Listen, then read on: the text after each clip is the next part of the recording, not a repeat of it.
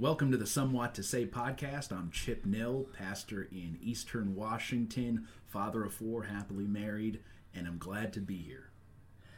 I'm Justin Heineke. I've lived in Eastern Washington half my life. I've got a degree from Gonzaga in English and a master's from Bemidji State in English, and I am also married with father of four. And what would you say the purpose behind this podcast is? I think within Christian circles, and especially believers, they feel like there's a sense of obstacles in talking about a lot of subjects within their faith communities, within their churches, and with other believers, and certain things that people just don't discuss candidly. And I think that we ought to, as believers, have honest discussions about anything. Any faith should be able to be explored, and any subject should be able to be explored through the lens of God and the Bible. And so I'm excited to do that. Yeah, and there's a lot of issues. I've talked with coworkers, for instance, that could have biblical aspects, and I've always wanted to have the answers for that. And I feel like this will be a way to explore the answers with that. About that without having to sound stilted. So I'm looking forward to this. You're not going to like me. Why? Guess what I did? What? Hit the mic's on mute until now. No, so nothing's been heard.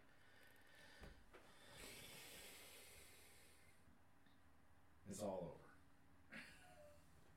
I'm so sorry. 20 minutes of talking, and I had it on mute. It was all practice.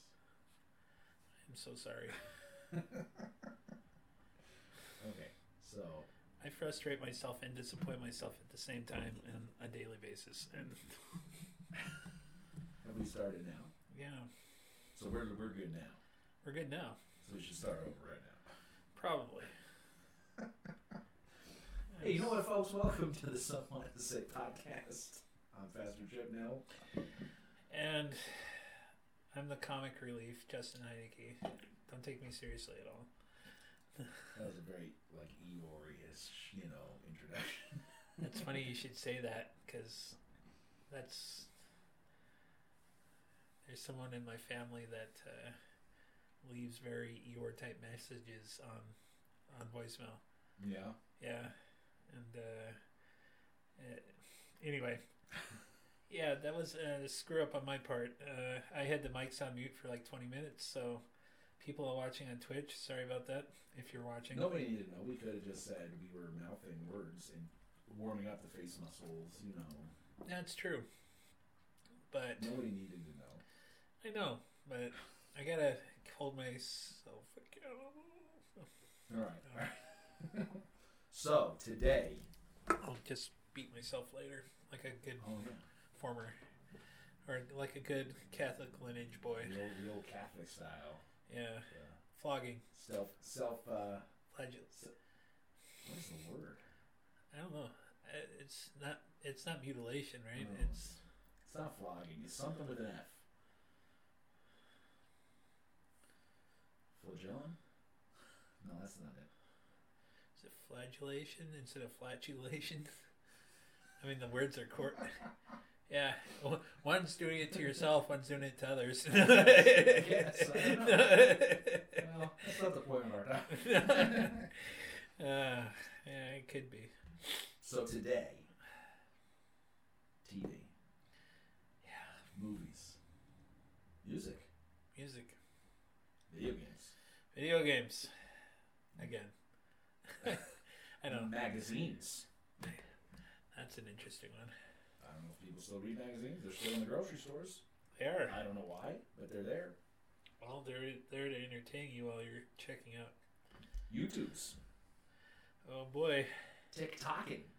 TikTok. I thought about doing a TikTok for There you go. church or something. Let's do this podcast in TikToks, 1 minute sections only. Yeah. 100 of them just strung together. You could live stream on TikTok. I saw that. Yeah. Was that an infinite amount of time you can do? Yeah. Okay. Oh, it's the up and coming platform, right? For what reason? I don't know. What's the thing? It's like Vines was the same thing, wasn't it? And it didn't make it. Yeah, but Vines was, I don't know. It didn't have as much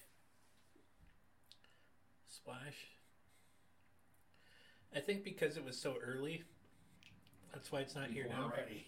Yeah. They weren't ready to make very short videos for no reason at all. No, they are. There's people out there that are millionaires because that's crazy. Because they wear pants so tight you can tell whether or not they have underwear on, and then they shake whatever for a minute. Yeah. And that'd probably be less profitable for me. Yeah, me too. I don't think I'm going to give it a try. No, not at all. Well, I did make short little video game clips and put on there. Oh, yeah. Some of them got seen by a couple hundred people, which is nothing. Right. Because this guy made a clip where he got yeeted somehow. That's the thing. Saying yeeted. Yeeted, yeah. Yeah, which is like destroyed, basically. Or, something super bad happened and you were yeeted. Your stream was like thrown. Yeah, well, like you were wrecked. Get wrecked. You heard that? Yeah. It's basically something like that. You were yeeted. So that's another way. They both mean kind of the same thing. Okay. So he was like yeeted off the. There's marbles on Steam or on Stream, where you basically have this track that people build. It's open source stuff, and you can race marbles against how many ever people are in your Twitch stream. Okay. And it's all an RNG thing, which is completely random. So you watch the marble go by with your name on top, and you sometimes you go down. There's little traps or little things that speed you up, and sometimes you get kicked way off.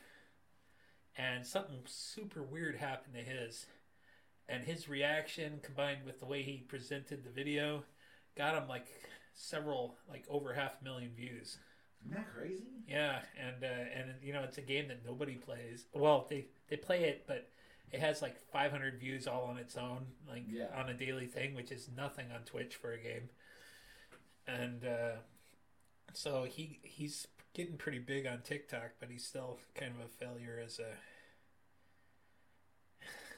as an individual almost. Wow. Harsh words for this man. Well, all right. We could get into this guy, I guess, but let's see. He has like 2 master's degrees and all this stuff, and he basically set himself up to be in sports psychology /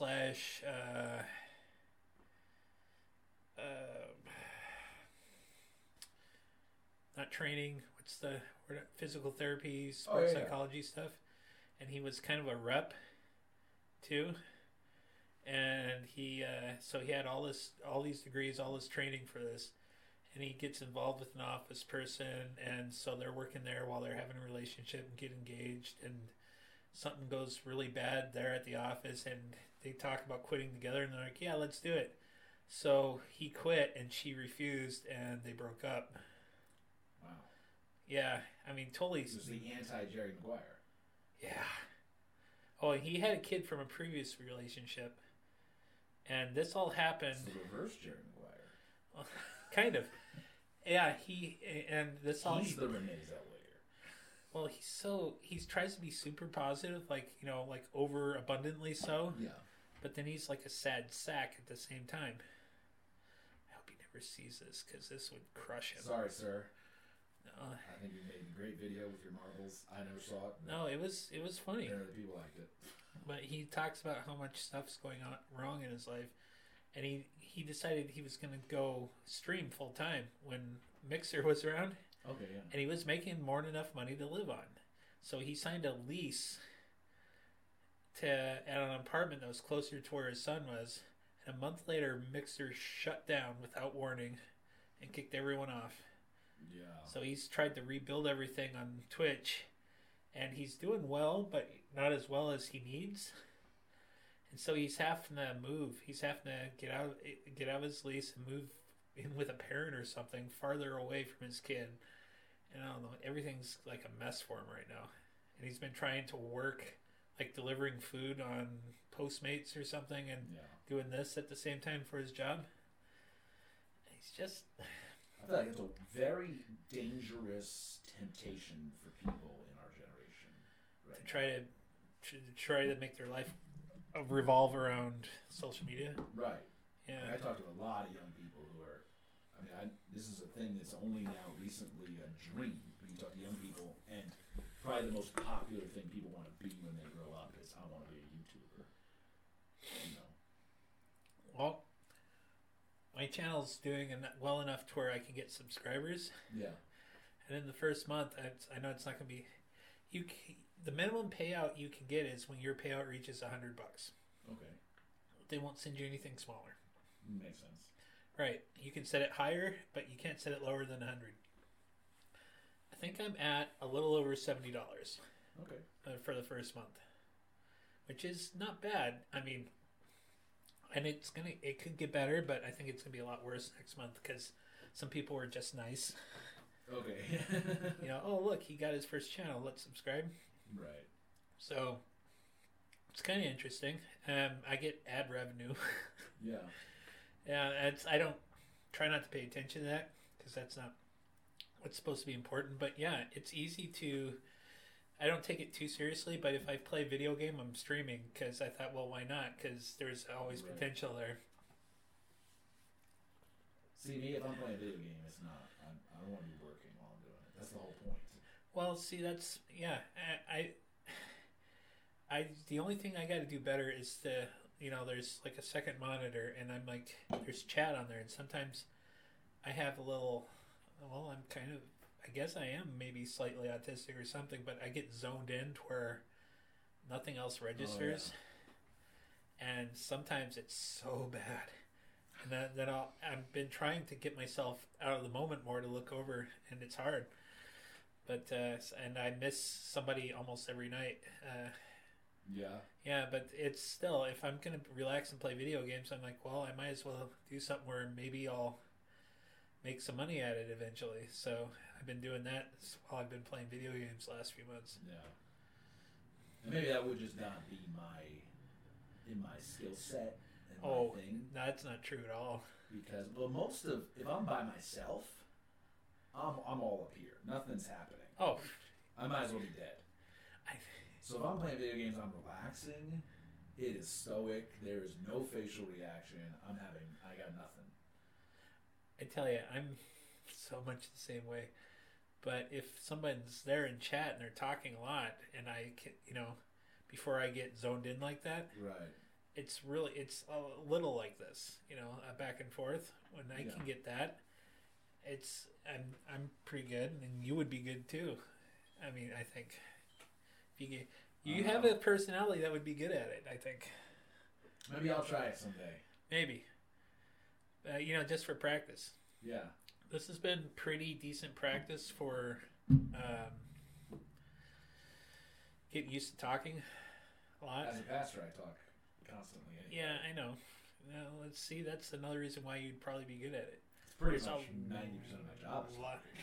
There's a lot of pastors on Twitch. Really? Yeah. Or former pastors. Pastors network here. Like that preacher guy? Former pastors. He's a former pastor. But there's another guy that I get fired from this on Twitch. That's my. You're not gonna get fired. That's my next. You realize how bad he'd have to be to get fired from this place. I mean, seriously, it is kind of everything's like on the up and up right now. But I think I don't think anyone's looking to come to Sela. What? And the demographic for the church is not a desirable one, I think, for the majority of people here. So I think you're safe for a while. You'd have to do something rather, I don't know, say we're going non-denominational, or we're going to put New Age Baptist on the sign. We are non-denominational. What? Bible Baptist Church of Sela. Mm-hmm. But, well, a little Baptist history. portion of the podcast here, independent Baptists would consider themselves not a part of a denomination. That's the point of being independent. But you can't say that. Sure you can. I can say that. No, I mean... I can say that Sunday morning. I get up and I can say, we are not we are non-denominational. We're not a part of a denomination. But that might be true in fact. But put in the practice, they'll say, we're Baptists. Yes, to many, and it does sometimes become a semantics issue, because to many, there is a connection to the name Baptist. You can't say non-denominational. As if it is a denomination. I would bet you would have people mad at you in 95% of the independent Baptist churches out there if you got up and said non-denominational. That's what we are. If I said it that way, you're probably right. But it's interesting because if I said, "Hey, I'm part of a non-denominational church," you're right. I'd probably be murdered. But if I said, "I am a Baptist and we are not a part of a denomination, we are independent," that is different. I would be, because you've declared yourself Baptist. Right. First. Right. Then if you said all that other stuff, they're like, "That's right." But if you said it the other way around, you'd be tarred and feathered. Right. You'd look up and see people with lighting torches and holding a pitchfork all of a sudden and be like, "Where'd you get that from?" "It's in a kit in the back." Right. Maybe that's a good thing to talk about on one podcast, is just this obsession with the name Baptist that across the whole of church history is recent. It's just a sliver of the New Testament church's history is tied to Baptist churches, and it's very, very possible that years from now, the Baptist church is not the church you would want to identify with, and true churches are called by something else. Yeah. But we're in the end days, right? Well, we've been in the end days since, Jesus ascended. I know. I keep telling Mom that every time she would bring that up. I'd say, yeah, Peter and all of them thought they were in the end days too. Yeah. But I think that's the point. I think that's good. Yeah. I think everybody should think they're in the end days. I think that's why the Bible articulates it the way that it does. But if you're living for that time to come, isn't that missing the point too, though? No, I think not. I think. No, I mean, you're waiting for that event. That just seems like you're living for the future instead of doing something about the now. Because a lot of people kind of miss that, right? I can see that, yeah, and I agree. But I think the converse is as well imbalanced to say I'm living for today and I'm not thinking about then. Because that's the statement that Jesus makes. He says, "Don't you know that the day of the Lord comes as a thief in the night? You're going to want to be ready. Watch. Be vigilant. Be ready." I know, but don't be so obsessed about it that you miss today. Right. What was that saying that Turtle and Kung Fu Panda said? About the past is past, the future is future. Today is a gift. That's why it's called the present. Yeah. Yeah, something like that. I think that today is a gift, and you should treat it as such, right? And I think while having a mind, while having an eye towards the future. I mean, just don't be so obsessed with it that you're going to miss out on the little things that come by now. I think that's we're way off what we were going to talk about, but I think that's a misnomer to say that you would miss out on the present by focusing on what God would have for you and being prepared for his return. I would say those are not exclusive events. It's not one or the other. Some people treat it that way, though. I would say this: if you are living your Christianity in such a way that following Christ means you're missing out on what is enjoyable and beautiful and wonderful about life, you're doing it wrong. Oh, I totally agree. But I think that some people treat that as an exclusive thing. Yeah. And I think that's more common than one might realize. Yeah. Because there's the same people that do the self-flagellations. Well, yeah. It's a different version of it. It is. It really is. Because some people are sacrificing themselves and what they're doing. their lives now so much for laying up these treasures in heaven. I mean, I just think Right. you're making that a different kind of idol, man. I mean, Right. because I think people that say that all the time, oh, you're getting the crown in heaven, you're getting this and that, and it's like, that's a point, yes, that's what Jesus said. But if you're doing it for the sake of the reward, isn't that wrong too? I don't necessarily So much so? think so, but I think it's improper to assume because I'm suffering, therefore I'm rewarded. And in order to be rewarded means I have to suffer. But they're not going to say that out loud. And Right. they're going to list that as their reasons for doing things. Like, well, I'm getting a crown in heaven for this. Right. I'm doing that. You can too if you do this. And it's like, well, yeah, that's all true and everything, but shouldn't you be doing it for the sake of doing it? Yes, but I mean, God gave us the information that we would be rewarded. So for him to turn around and go, but don't do it for the reward, is kind of... Wasn't that part of the understated tones of the message, though? I don't think so. Because when Paul is coming towards the end of his life and he's writing and he says, I've finished my course, I've kept the faith, henceforth there's laid up for me a crown of righteousness. He was looking forward to the rewards that he had for his service. But he also had that. He talked about this not too long ago either, saying, "Yeah, for me to die would be so much better, but I got to focus on what I'm doing now." Right. But there's people that are doing what they're doing now while focusing on the other part, Right. and I think that's kind of dangerous because that's taking. Right. If that's your sole primary motivation, I agree. Yeah. Yeah, because I think you got to care about what you're doing for the sake of doing it at the same time, I think. And if you make it about the reward exclusively, and the viewpoint that if I suffer, therefore I'm rewarded, you get into the things that we're going to talk about today. If I never watch a television show, there's rewards in heaven. If I never listen to a secular song, there's rewards in heaven. There's people, pastors, I'll say, well, like I said about, we only have black and white TV shows in my house. Yeah.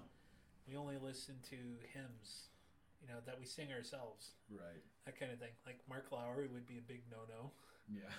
And don't even talk about Michael W. Smith. Yeah. That's he might as well have horns on when he comes on stage for some of these people. Yeah. And and they're like, and they would go into this so much that they have, they basically took all of American pop culture and make sure it's not in their house. Yeah. Which is, I guess I can see that, but at the same time, when you go to that extreme, and some of these people have got 7 kids that they're doing this to, Yeah. that's not going to end well for, some of those kids are not going to be the adults you want them to be because they've been so repressed, they bounce back the other way. But then there were people, when they mentioned this in church, they'd be like, "You have a TV? Yeah. You sinner?" Yeah. It's just, I thought, well, what's really the point of that? I mean, sure, have limits, but my goodness. Yeah, and so for the folks at home, what has often been a conservative Christian viewpoint regarding media, television, music, movies, etc., has kind of been, very, very limited television watching, only certain things, can't show, all that kind of stuff, only older stuff. Some have gone as far as to say, if you're a member of a church, you can't go to a movie theater. Some have gone as far to say, in terms of music, that anything that's not Christian and also conservative and doesn't use certain beats or certain instruments, anything outside of that would be inappropriate and immoral. You described my church growing up. That's many churches. Many. Well, we had a private school that you had to basically sign a thing saying you wouldn't do all that, right? Yeah. And supposedly you couldn't even rent movies, but my grandma let me rent movies. Yeah. I ended up, rent whatever I wanted at this local video store. They never checked my ID. Yeah. Yeah, but There was, there was, and then, this is early 90s. I'm living with my grandma to finish high school at a high school I want to, because my family life wasn't the greatest at home, except for my brother. I really regret how I treated my brother. But it ended up being, all those things. Like one time this guy heard I was interested in his daughter, so he gave me a lecture on the kind of music he heard I was listening to. Yeah. And I'm like, what? And, and then, forget about the movies thing. I wasn't allowed to go to the movies, but I could rent them. Yeah. And then we were told if we did our senior skip day in my senior year, that none of us would graduate. Oh, yeah. Like, oh, okay. So we all snuck off to the movie theater and watched the movie. We sat in the front row and got down real low just in case anybody was there. Yeah. Yeah, I even remember the movie. Maverick. The James Garney, Mel Gibson one. Yeah. Yeah.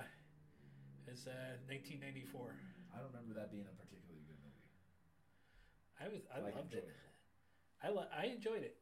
I've always liked westerns. Well, I didn't skip school to watch it, so.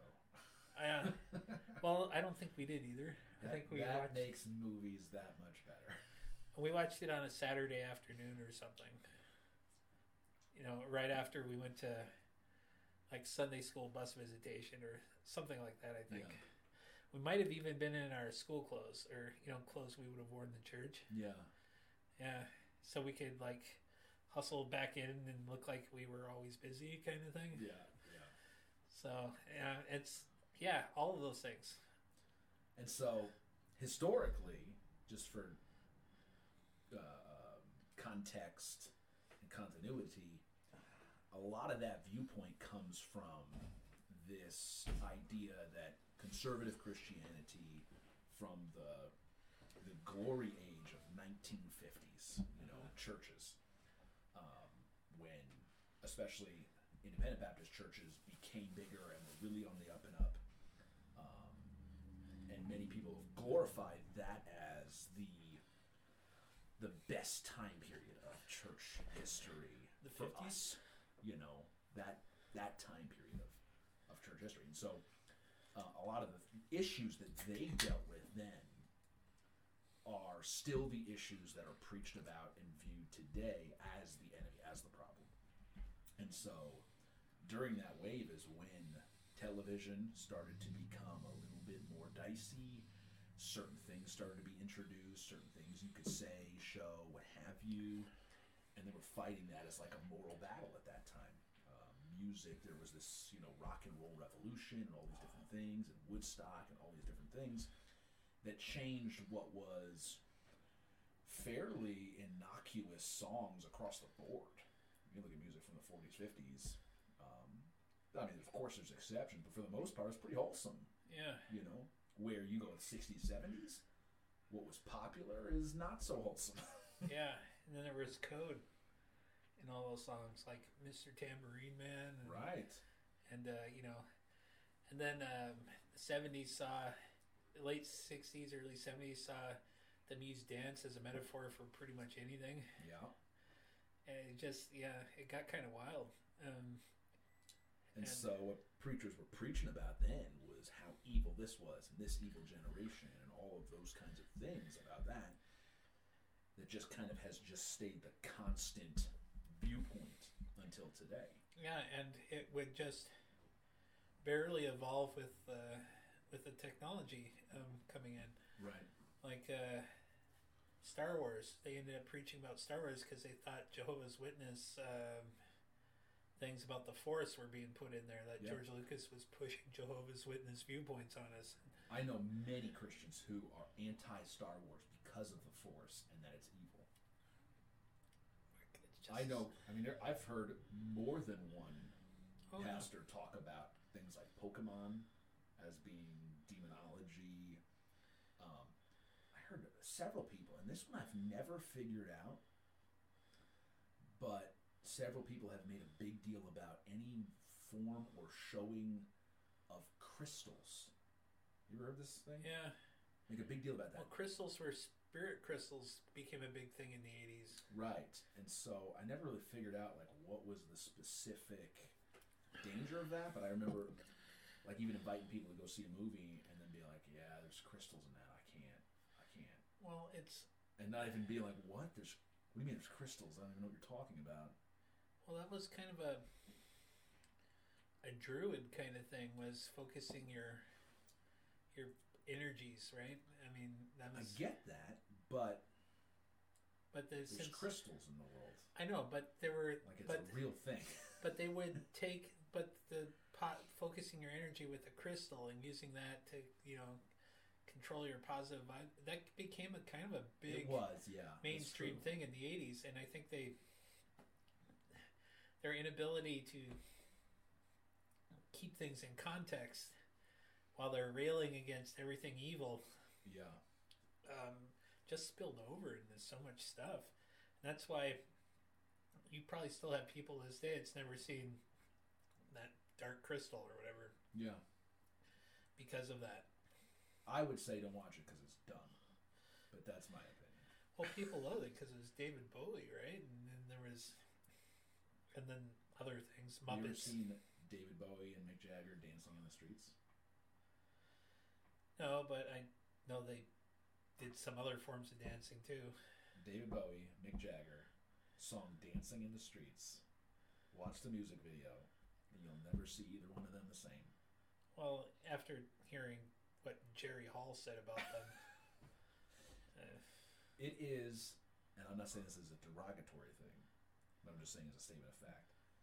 It is the gayest thing that's not gay that I've ever seen.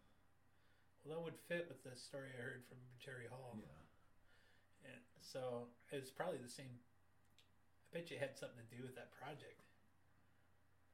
It's hilarious. It's hilarious that was like a cool thing. Really? You look back at it now, you're like, I don't know if I ever heard of it. Weirdest thing I've ever seen in my life. Well, see, that shows you how sheltered I was. I didn't see it in the 80s. I saw it like 5 years ago. Oh. And maybe that's why I'm way out of the context of... Oh. Maybe if I had saw it then, watching it now, I'd be like, oh yeah, I remember that was cool. But I just see it now and I go, what is happening? Why are you doing that? Yeah, there's a few things like that, wasn't there? I'm going to send you that song later just so you can feel the pain. Great. Appreciate that.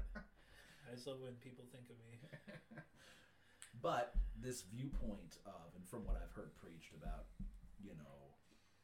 don't watch TV, don't watch movies, don't listen to this music, etc., comes from a number of scriptures that are used, maybe to even start off maybe with just TV.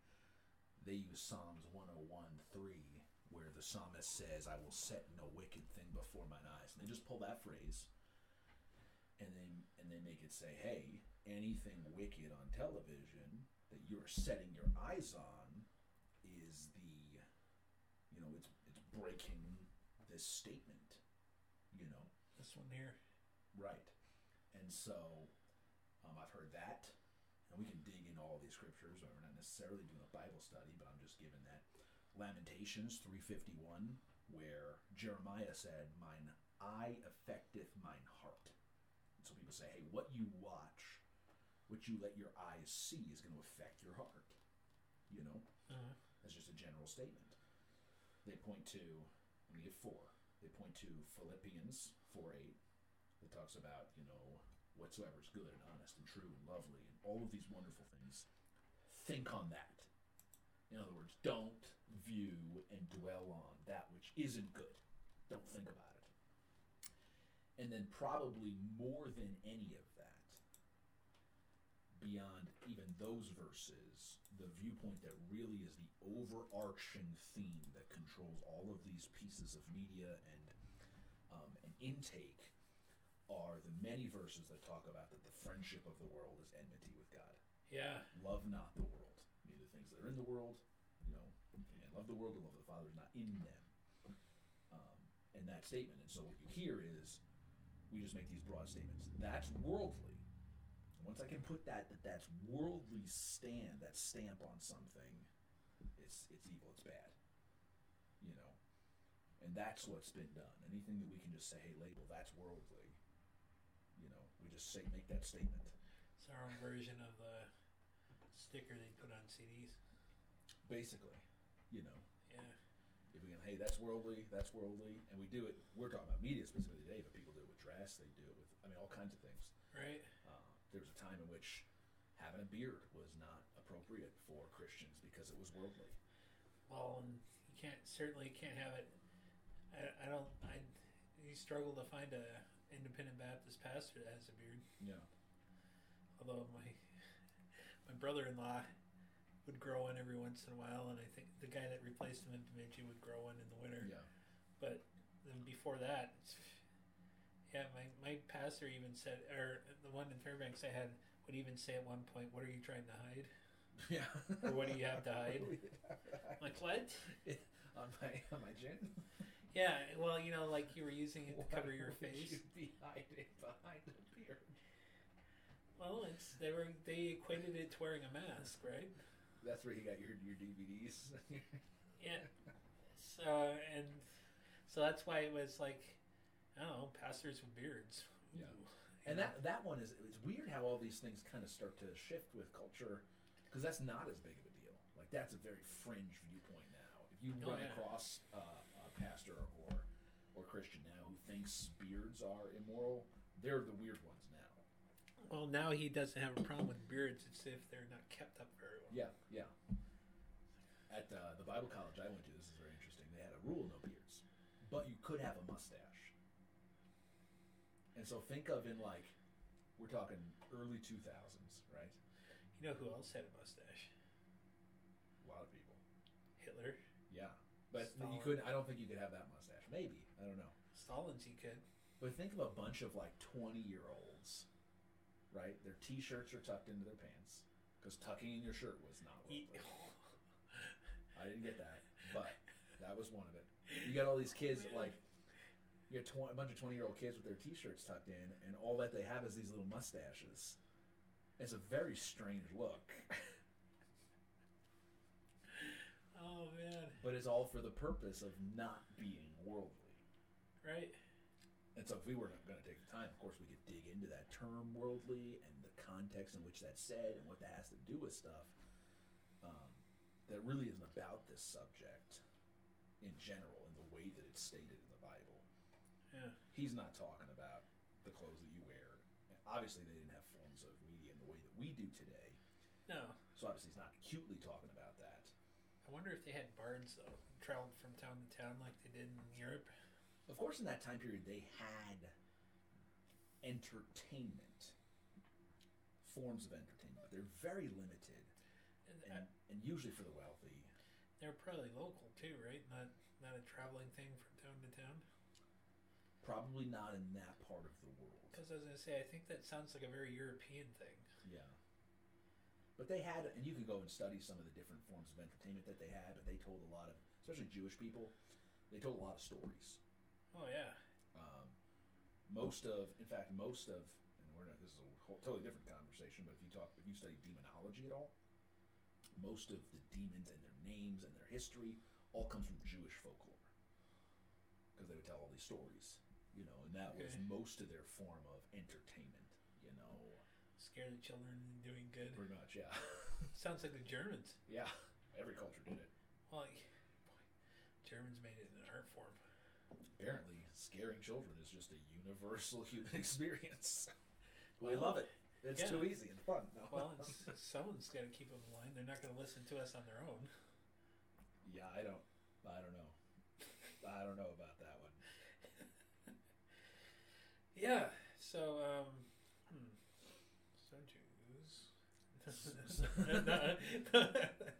So the worldly terminology, even to just look at this, we could start even with this concept. I don't really want to be Bible study, but the viewpoint that worldliness is tied to forms of media and look and all these different things, and has to do with all of this external stuff.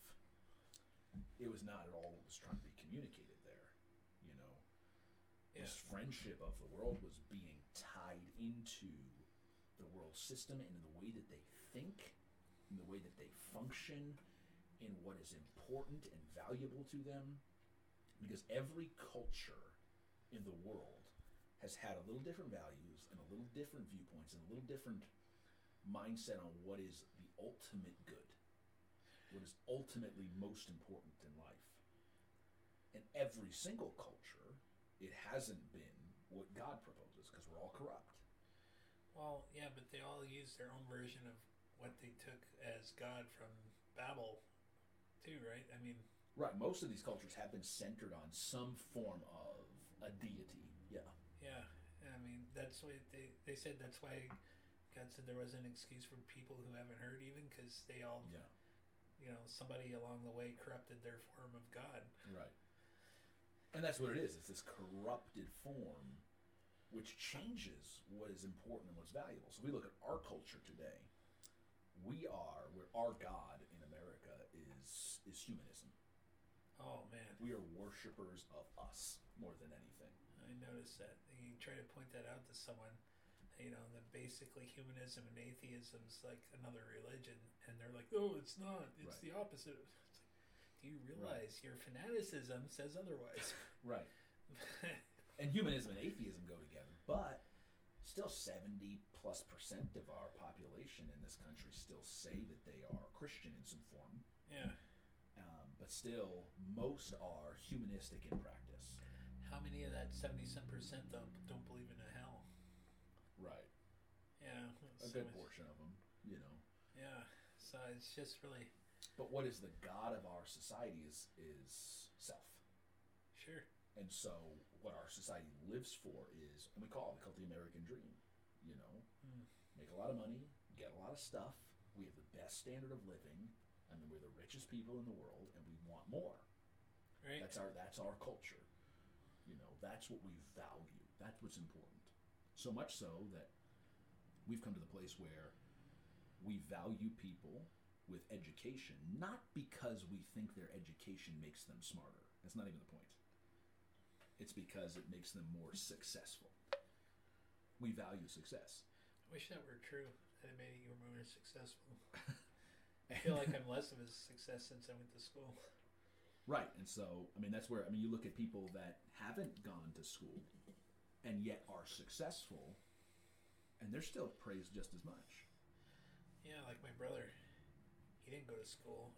Past homeschooling in, the 1 year of high school he had, and he's making really good money working IT at Whitworth. Yeah.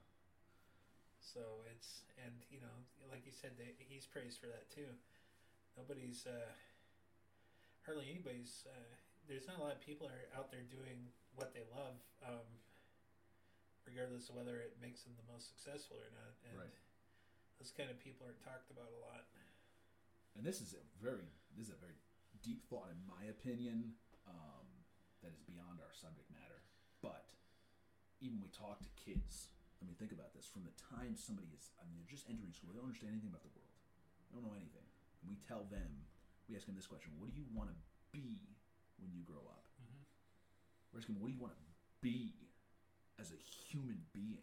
Right. What do you want your existence to mean? We're asking a 6, 7, 8-year-old this question. Yeah. With the overt undertones, the understood question being, what do you want to do to make money?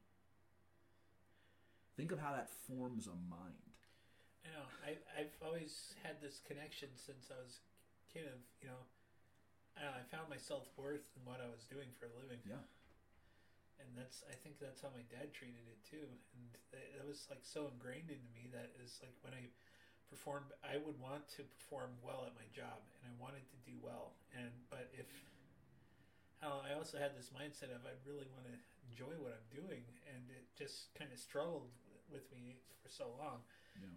It's like, it's where I would just feel defeated at work, and then I'd have to, I used to work jobs for 8 or 9 years at a time, and then I just would work a few years and have enough, or a year and have enough. Yeah. And, I couldn't hold my dad's mindset for my entire life. Right. But it's like my self-worth is absolutely tied in my job, and it kind of still is, because I think that's why I feel down in the dumps all the time. Yeah. And when I mess up, I really feel it, as evidence. My President's having the mute on. That's I like to joke around. That's the Catholic in me coming out. Right.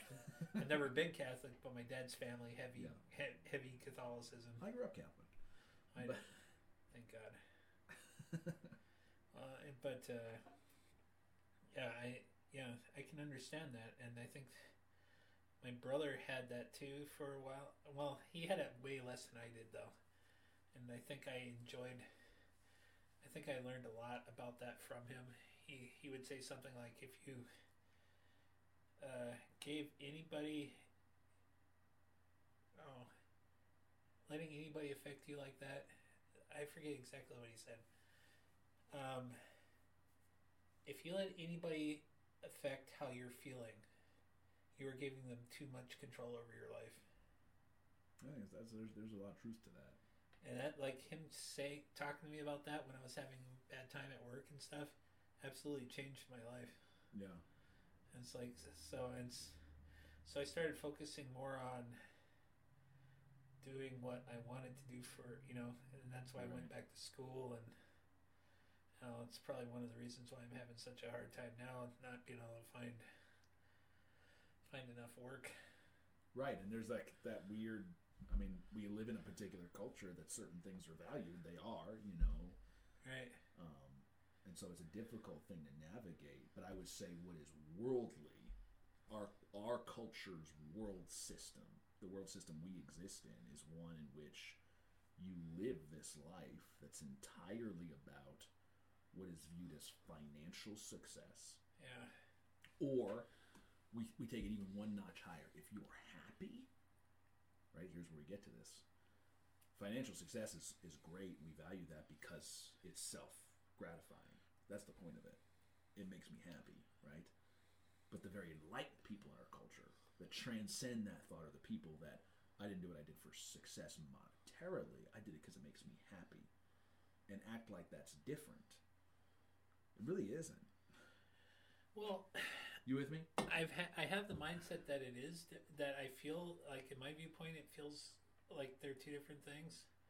But in the end, they're kind of not, because it's like I'm doing what I'm doing because it's part of what I want to do. I enjoy the English language. I enjoy learning about it, trying to tell others this is how we do things. But at the same time, I want to be successful at it. Yeah. But it's more important to me to be doing what I'm doing. But I've been trying to find... I was trying to find other jobs for a long time, too. And they're not going to hire someone with a master's in English and a bachelor's in English to stock shelves again. Because that's what I did for 20 years. Yeah. But at the same time,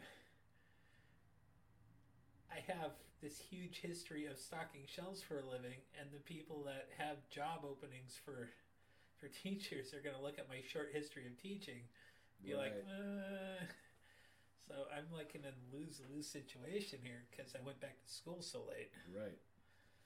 And, they tell you to do that. You're never too late to go back to school. Well, I think maybe there is a point. It definitely gets harder. Right, and it's harder to be a success at it. And if you're going back to school later in life, it better be something you like. Right. Because it's going to take a long time to be financially successful. Yeah. I think it's more... I think you have... I personally want to believe that you have more success if you're doing something you love. But my wife would dictate otherwise. Well, that's the whole thing. That's the point I'm trying to make in this, is that our culture values the self and the happiness and satisfaction we get. That's our God. That's everything. That's the worldliness that we're in today. And so you have, whether you're talking about, man, I'm doing what I'm doing so that I can get this, or so I can have money, and that's where you get spousal conflicts, because what makes this person happy doesn't make this person happy, And most marriages end because you don't make me happy anymore. Yeah. And then it's even justified. Nobody even questions it anymore. If I just, if you just leave your spouse and say, yeah, that person didn't make me happy. I had to choose my joy. I had to choose my happiness. Our society goes, great, wonderful. Because that's worldliness. That's the system of worldliness. And so you have Christians that go, hey, I don't watch such and such television show, but you live for your own happiness. Well, Yeah. that's not. You're missing what is trying to be communicated in this idea of worldliness. Or how these people are like, if you have a subscription in Netflix, that's worldly. But if you had a subscription to Netflix and did AngelVid, so it cut out all the bad parts, Right. that's not as bad. Right. You know, which I think I know a couple people that do that.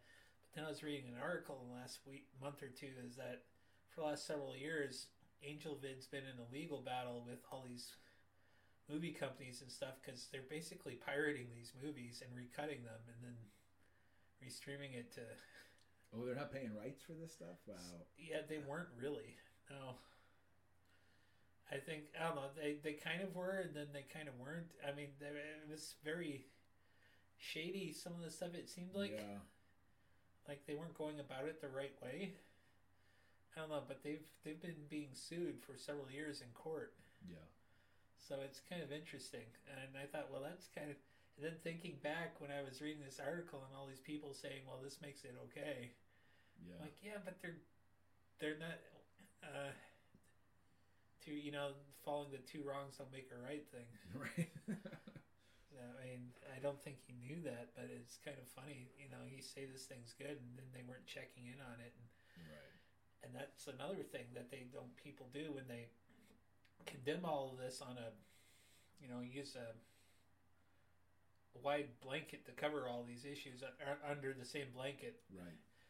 And they don't check into these things deep enough to say, deep enough to have an intelligent conversation to say whether this is good or this is bad. Right. They just, they, much like the world, they just tend to look at something and focus on the wrong thing. Right. Which is really fascinating. That you could have both people say they're right, looking at the same thing, and they're both focusing on the wrong thing. Yeah. And I don't know if you want to call it irony, but it kind of is, And I think in this subject, I do want to say this: with whatever form of media we're talking about, with whatever specifics we're talking about it, I think that all ought to be approached with a degree of grace and understanding that wherever we put a line, wherever we draw boundaries in our lives, whatever we say is good or bad, we can be wrong. I don't know. I may not understand your reasons for doing what you do. You may not understand my reasons for doing what I do. There may be certain particular things that people find offensive or wrong or worldly or hurtful that doesn't affect everybody in the same way. And so I don't want to come out with saying, hey, these people over here are stupid, or these people over here are worldly, or that's not my goal. No. For example, for me, I am a former drug addict. And so if I watch media that focuses on people doing a lot of drugs, I feel something that others may not from that. I try to avoid that if I can. I don't like that.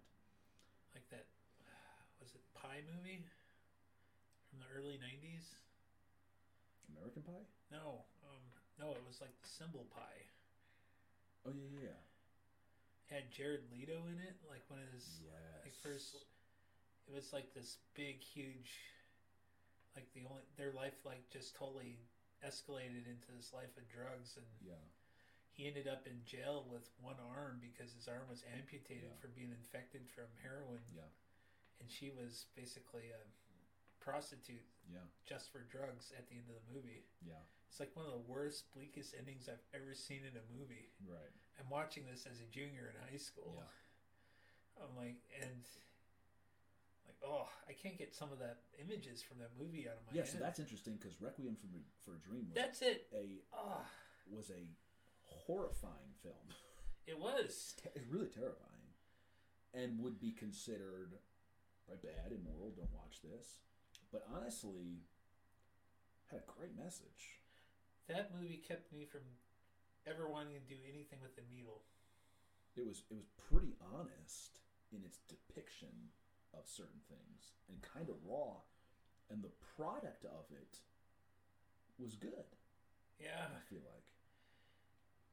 Yeah, its overall message was more effective in keeping people I bet you that movie had more of an effect of keeping people off drugs than all those years of MAD or all those kind of programs that would go in the high schools and talk to kids.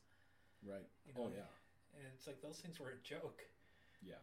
The DARE program, I think, was DARE. Yeah, was. I think they concluded it had a negative effect. Well, that's exactly what my wife's brother said. Yeah. About him in high school. He's like, it made me want to do it. Yeah. And it's just like, or that episode of King of the Hill where Hank's kid, I forget what his name was. Bobby. Bobby. Dang it, Bobby. Yeah. He, after sex ed, they're like, oh, who are you going to go ask out to the dance with you? He goes, I don't know. Whoever had sex with me, I guess. Yeah. And that was like, there were 6th grade kids in the, I think that's what they said in this show. Yeah, I remember that.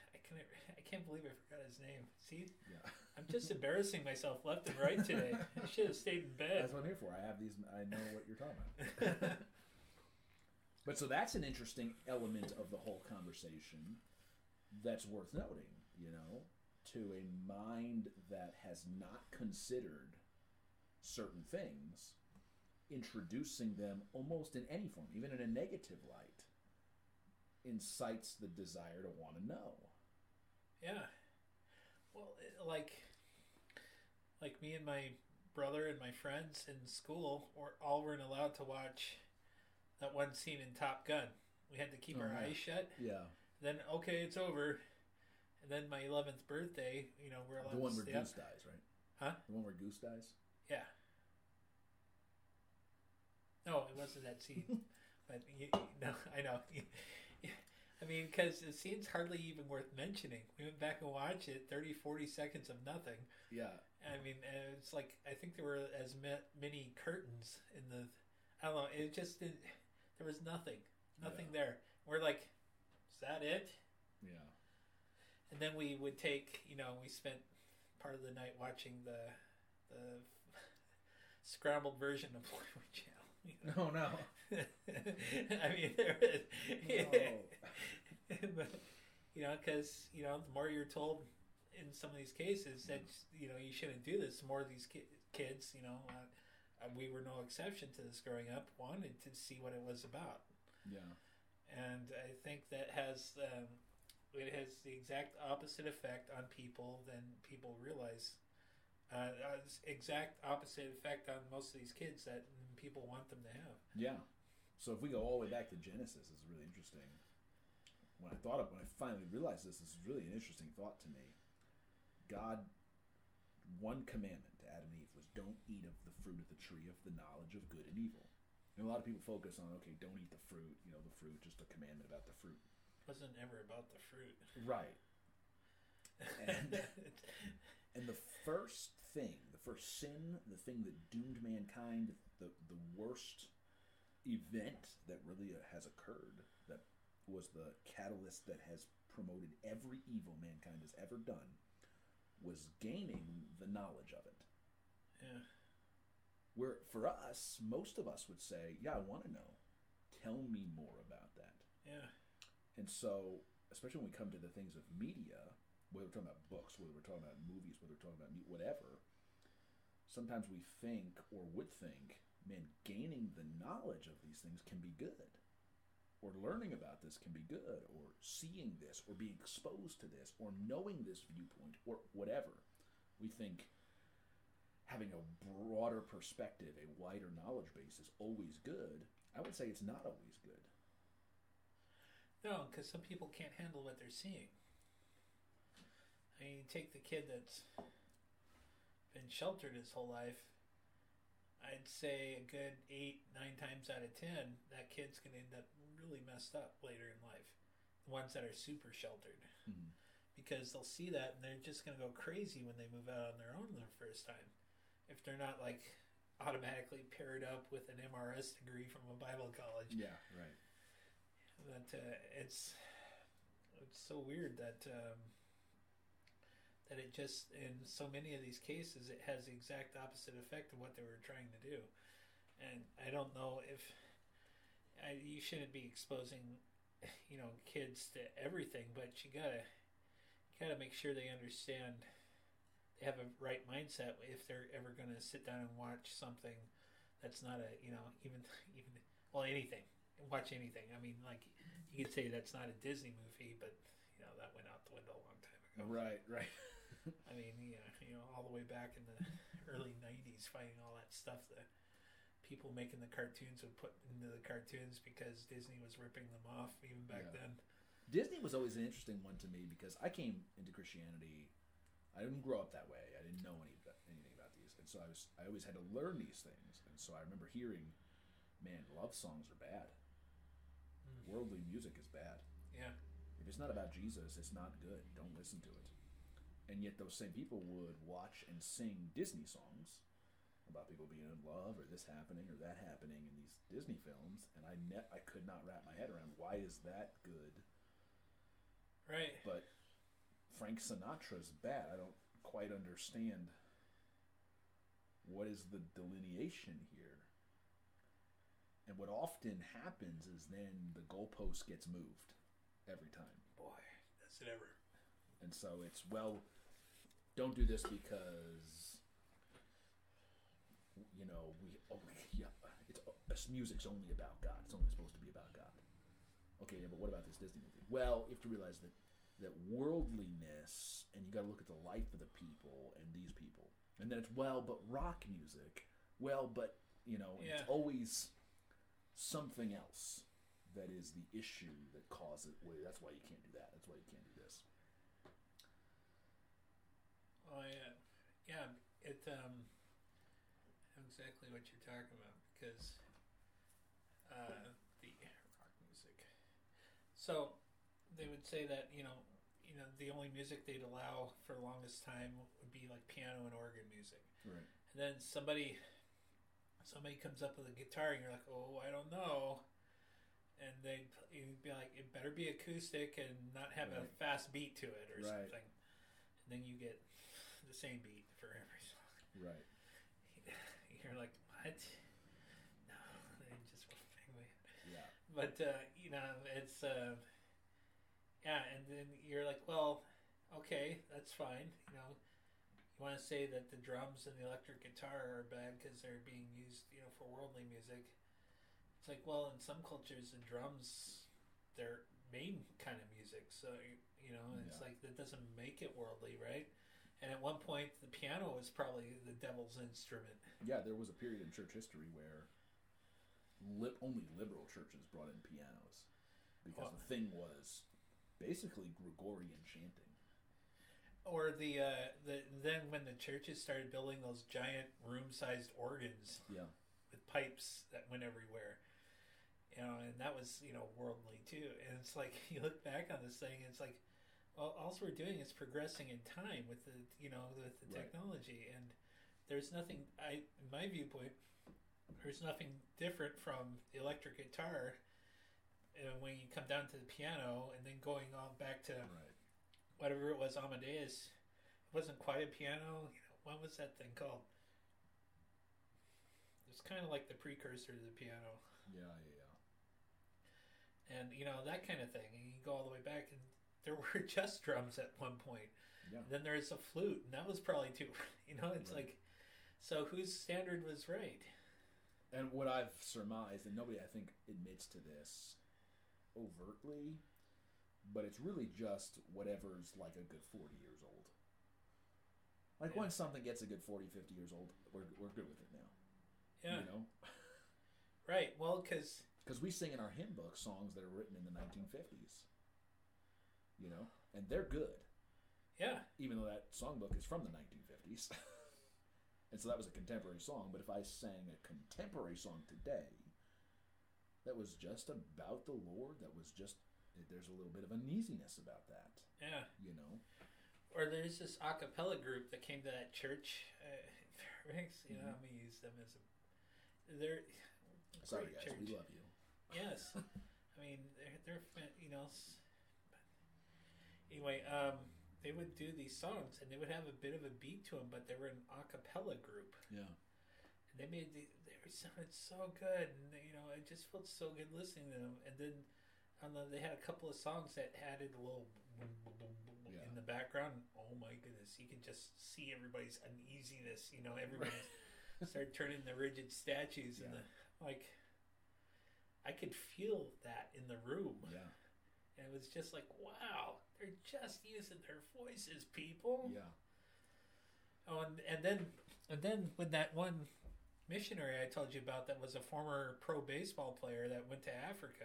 Yeah. He got up and he's like, there's a beat. He's like, there's nothing wrong with the drum. It's not evil because I'm playing the drum. Yeah. He's like, it's what you use it for. Yeah. He was saying, you can make a music that was glorious, that brought glory to God with a drum as you can with a piano.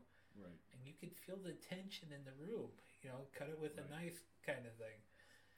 It's like, really, guys? And that's indicative, honestly, of a larger issue. Maybe we don't even want to delve into today about the elevating of external standards as a measure of godliness. Maybe we don't want to get into that today. It's part of the conversation, no doubt. Right. But it is very interesting that all of these things, and they just kind of progress. So, I remember, Bible college and whatnot, people have singing groups. They always have, a 4-man barbershop quartet. That is, they try to sound like the old barbershop quartet groups. And that's what they were years ago. And then, because Southern Gospel was newer then and was bad, conservative groups were not okay with Southern Gospel music.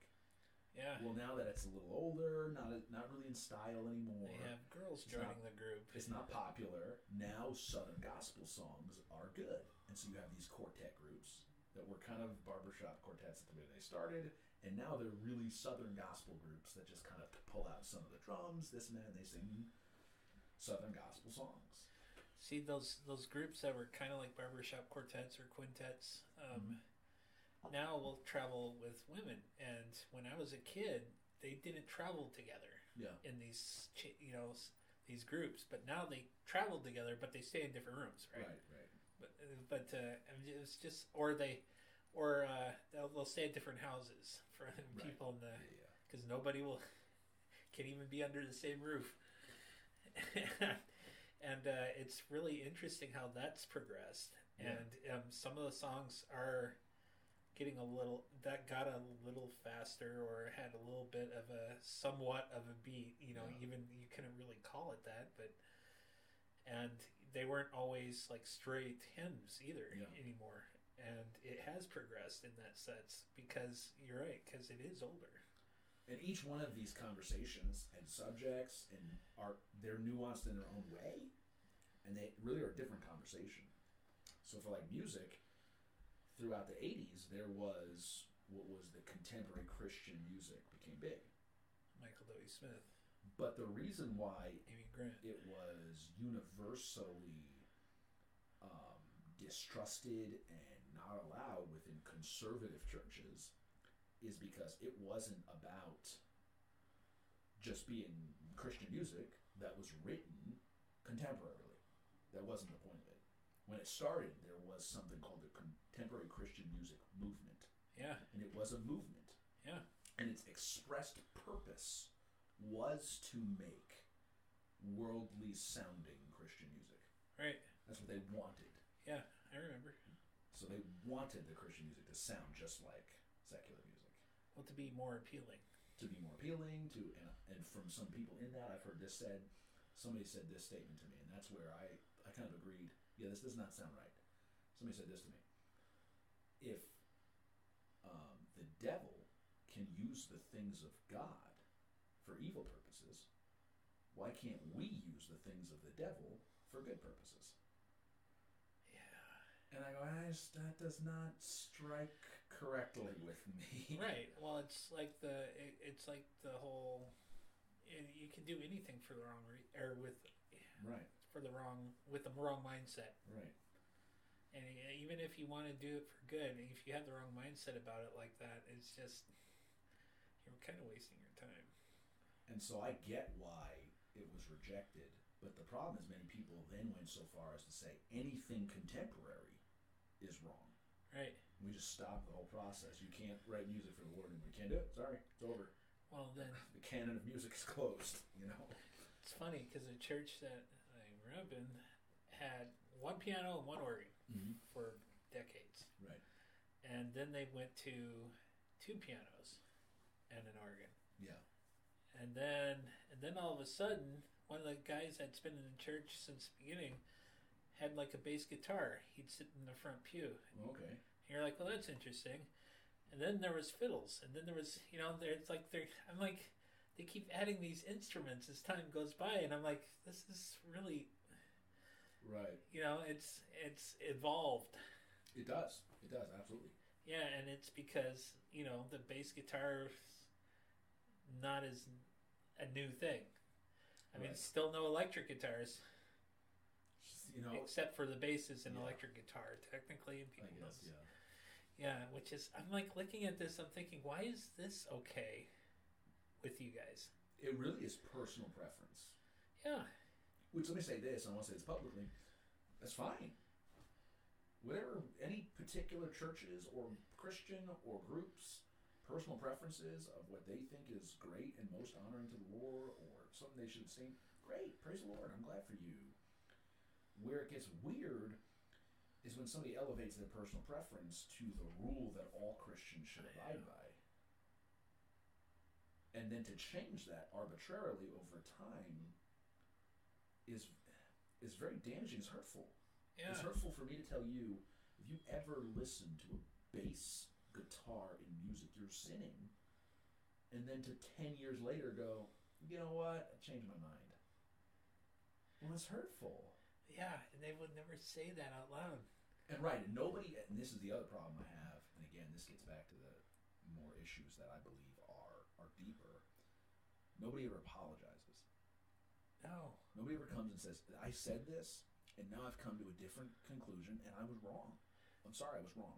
But if you ever left because of something, you'd have to come back and apologize to everyone in front of the church. Right. But if the church changes their mind, or the pastor changes his mind, which basically the church up there is the pastor. I mean, they're not going to say that out loud. That's a lot of cases, and that's another conversation too, to be honest. Yeah. Because it ought not be that way. No, but see, you would look at it now and go, oh my goodness, all these people doing stuff. Yeah. But that's like 40-some years of this guy with his, being the force behind everything. Right. And I don't think it's people, they're doing it for right reasons and everything, but he's gotten to the point where it's his opinion, it's his way or the highway. Yeah. And some people that have been there since they were little kids 40 years ago have left and gone to a different church. Yeah. His own daughter, his oldest daughter, went to the Assembly of God church in town. Yeah. And their family went there because, his way or the highway gets kind of old. I had a pastor say this, because he had this, again, a standard that he couldn't support with the Bible, scripture. And when he was pressed on it, he preached a message. So this was public. And he preached, he says, I do not need a scripture reference for the things we do in this church. Any more than fathers, you need a scripture reference for every rule you have in your house. You don't need a scripture for why the bathroom needs to be cleaned. And I don't need a scripture for why I make the rules here. I'm the pastor, I make the rules. And that's so inappropriate. It is so wrong biblically from the picture that God gives of how a church functions. And it's damaging to people. There was an instance where this building that across the street they were allowed to use for services and use the parking lot for whatever purpose we needed, like bringing in like portable offices to use as classrooms and stuff. Did all that stuff. The building comes up for sale, and he's like, "We don't need to vote on it. We're gonna buy it." And people were backing him on that. This guy's like, "Oh, dude, I don't know. They had to inspect it for the sale and stuff." and he came back, and pastor got on him for giving it a negative viewpoint on this. I mean, like the building would cost way more than it was worth to update it to code for any use that they were thinking of. Yeah.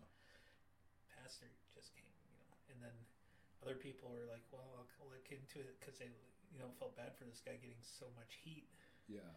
And then they were like, well, so begrudgingly it didn't happen, but it was going to happen because it was his way or the highway. Yeah. And you can't back up that kind of thing with the Bible. I mean, if you're going to vote on everything and then you change your mind because you wanted that building, right? It just sounds, and people, people were leaving because of that. Yeah. And that was one of the reasons why my cousin and her husband left. Yeah. Because it was getting such kind of a negative vibe to it. Yeah. But then again, they I don't know. That's another story altogether. Sure. But that's just one example of people. Well, there's always going to be a lot of factors in that kind of thing. Yeah.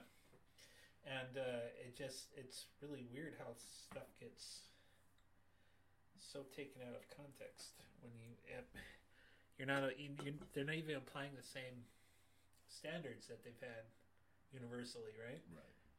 It's like whatever I feel like applying at the time. And that's where I think it really becomes an issue in churches. And I feel like that mindset from all of these standard issues, the media issues, the music, the TV, the whatever, it is a issue of the leadership's opinion on these things being presented as the rule of how this church functions, how you have to live, what is holy and what is not. Yeah. And it's just not what the Bible teaches. Yeah, it's like these guys might know the entire Bible. Like, you could give them a 3-word phrase and they can tell you what Bible verse that's in, but that's not really... That's not a substitute for how you're supposed to go about things. Right. And I'll support anybody's opinion of saying, hey, I'll never watch a TV show. Praise the Lord, good, I'm glad for you. Yeah. I'll never listen to a song that's not about Jesus. You know what? Probably great. And then I won't listen to that song around you. Right. And I got no problem with that. But when you say, I'm not holy unless I do the same, well, now I've got a problem. Yeah. Because the whole New Testament, I just preached through Romans, it's the same thing through Galatians, it's the same thing in Ephesians, it's alluded to in Colossians. It is the idea that we are not under the system of abiding by this rule of measure to measure holiness. You know what it sounds like? A new system of setting up 600 and some odd laws that you need to abide by. It's exactly what it is. It's just the expanded Jewish law all over again. It really is. It's the same thing. And the purpose of it is the same purpose. Yeah. See, God gave the law not to say, hey, do all these things and then you'll be holy. Not the point. The New Testament tells us the law is a schoolmaster to bring us to the reality that we couldn't keep it, that we're not holy. That was the point of it. But the Jewish people, the Pharisees, used it as a cover to say, we'll pretend we do this perfectly, and thus pretend we're holier than everybody else, and we will lord it over everybody to promote our holiness, to promote our pride, to keep you subdued, to make sure you always feel bad, you always look to us for the answers. And that's exactly the spirit by which a lot of this is done. Not everybody, I'm not going to paint a broad stroke on everybody, but a lot of people put these rules out there, and you have to wear this, you have to watch this, can't do this, you can't. And the whole purpose is, I do this perfectly, and I'm holy, and unless you do, you're not holy. And every time you mess up, I'm going to remind you how unholy you are.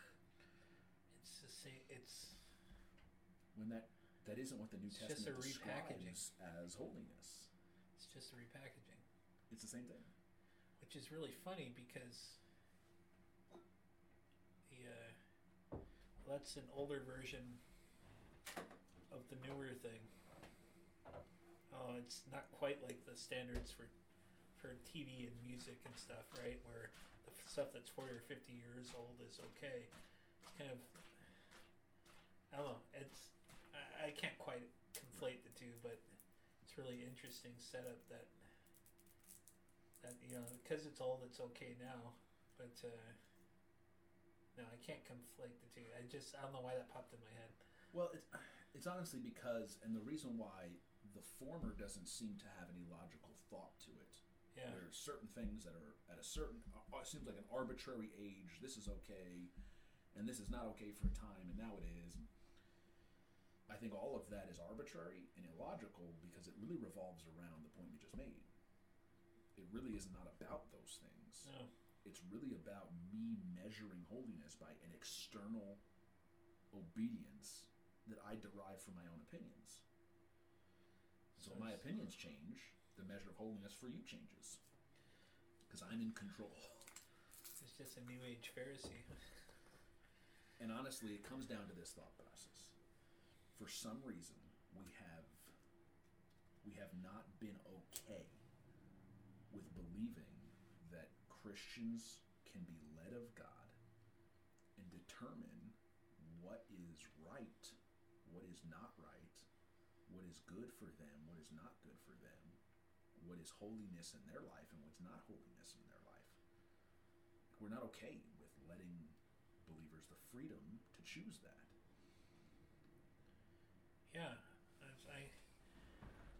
Yeah, we're supposed to condemn what they're doing without saying that's between you and God. And honestly, there are, we could talk about any one of these issues and say that there are principles in the Bible that direct it. We ought to preach those, and we ought to promote those, and we ought to teach those to people. I mean, they ought to be discipled in understanding that, even what we noted, there's a danger in all knowledge. There's a danger in exposing yourselves continually to things that you have an issue with that are going to incite lusts in you. Right. There's a danger to worldliness in our world system in watching or exposing yourselves to things that continue to promote your mind into thinking on that. Okay. For example, what was a good example of this? Remember that movie, Pursuit of Happiness? Yes. That is an example of what I would consider a worldly movie. Really? Yeah. And not that it would be something, don't watch it, like it's bad or wrong or immoral, but I would say it's something that promotes the notion of our version of worldliness in this country.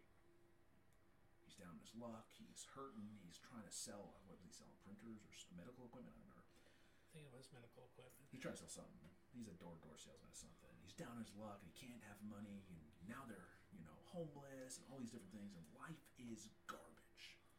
Stinks. And at the end of the movie, of course, the turnaround is now he's this high-profile investor. Was an investor? Stockbroker? I think so. That later on ended up being slightly shady, I think. But anyway. I don't remember. But then that was, now he's happy. Again, remember, that's our version of worldliness. If you're successful, if you make a lot of money, you'll be happy. Yeah. When the statistics are that they're no. Rich people are not any happier. Right. Like, I think they said the highest divorce rate in professional careers was lawyers. I believe it. And then the second was like dentists. Oh, really? Yeah. I wouldn't have thought that. Dentists, wow. Well, you've heard some of them, get the patient under gas and then get a little... Do they even use gas anymore? Well, you know what I mean. It's, yeah. Some sort of general anesthesia, and, they get a little too forward, so to speak. I think there was a case about that last year. There's always a case about something. Right. So... But again, that's the idea, We ought to be warning people about that, and then saying, here's the biblical principles, and you live out holiness, and you've got the freedom in Christ to do that. You don't answer to me. Right.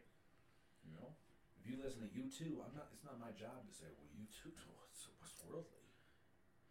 It's not my job to go through every one of their songs and try to find out if there's something there I can pick out to get you. Yeah. And that's what's done. I know. I'm going to go research all these people's histories. Oh, well, did you know that guy in 1971 did... It's not my job. Well, what's even worse, though, is the people that don't do that, that will still condemn you for it. It's like, at least I want to hear somebody that thinks, that tries to be informed that's talking about it. I mean, it's you try to tell somebody that this guy's got a clearer picture of salvation than probably most people, including the person you're talking to, does. Yeah. And they just don't want to hear it because the guy's the lead singer in probably the most successful and famous group out of the last 40 years. Yeah. I mean, they set records every time they go on tour. Yeah. Make $500 million almost going on tour. Yeah. Every 3 or 4 years, and that's almost entirely profit most of the time. Yeah, I bet it is for them.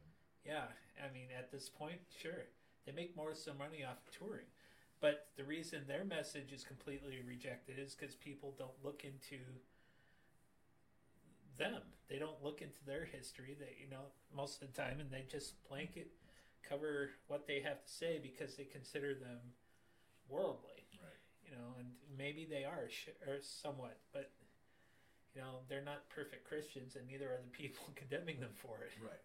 And that's the thing. I was going to just mention that if I went and I researched them and listened to every one of their songs, I'm guaranteed I could find a whole list of things that I could say, well, this isn't quite right, and this lyric is ungodly, and this guy did this, and, Right. But you can do that with anybody. Absolutely. And there's obviously... When we come to music is a different type of media because it's only really since 1950s conservative Christianity that we view music as an inappropriate human experience, as a thing that humans only do in worship of God, but doesn't exist in other mediums. Right, because even though there were some detractors when Mozart and Beethoven were playing, saying some of that was devilish, it's still, you would have people that would enjoy that for the sake of the art and then go sing their Gregorian chants on Sundays in church. Mm-hmm. Because those two could exist in one's mind. Right. Now they cannot. And the understanding, I don't know why, but we don't have the understanding that music... art, we can almost broad as art. Yeah. Is a human experience. It's part of what we are. It's how God created us. We express ourselves that way. We're visual creatures. And so it's only normal and natural that we would offer up praise to God in that medium. Right. But not to say that that medium can't exist in other purposes. Well, that's what I've been trying to tell people since I've gone back to school for writing. It's like, I agree with Stephen King. About this is a little bit of off thing, but when you're writing about something, you have like this. You have this I wouldn't say unnamed, but unmentioned contract between you and whoever's reading it. Okay. But you're going to write the person, you're going to write the situation as true as possible to that fictionalized character, to that situation, mm-hmm. because anything else would be a lie. Okay.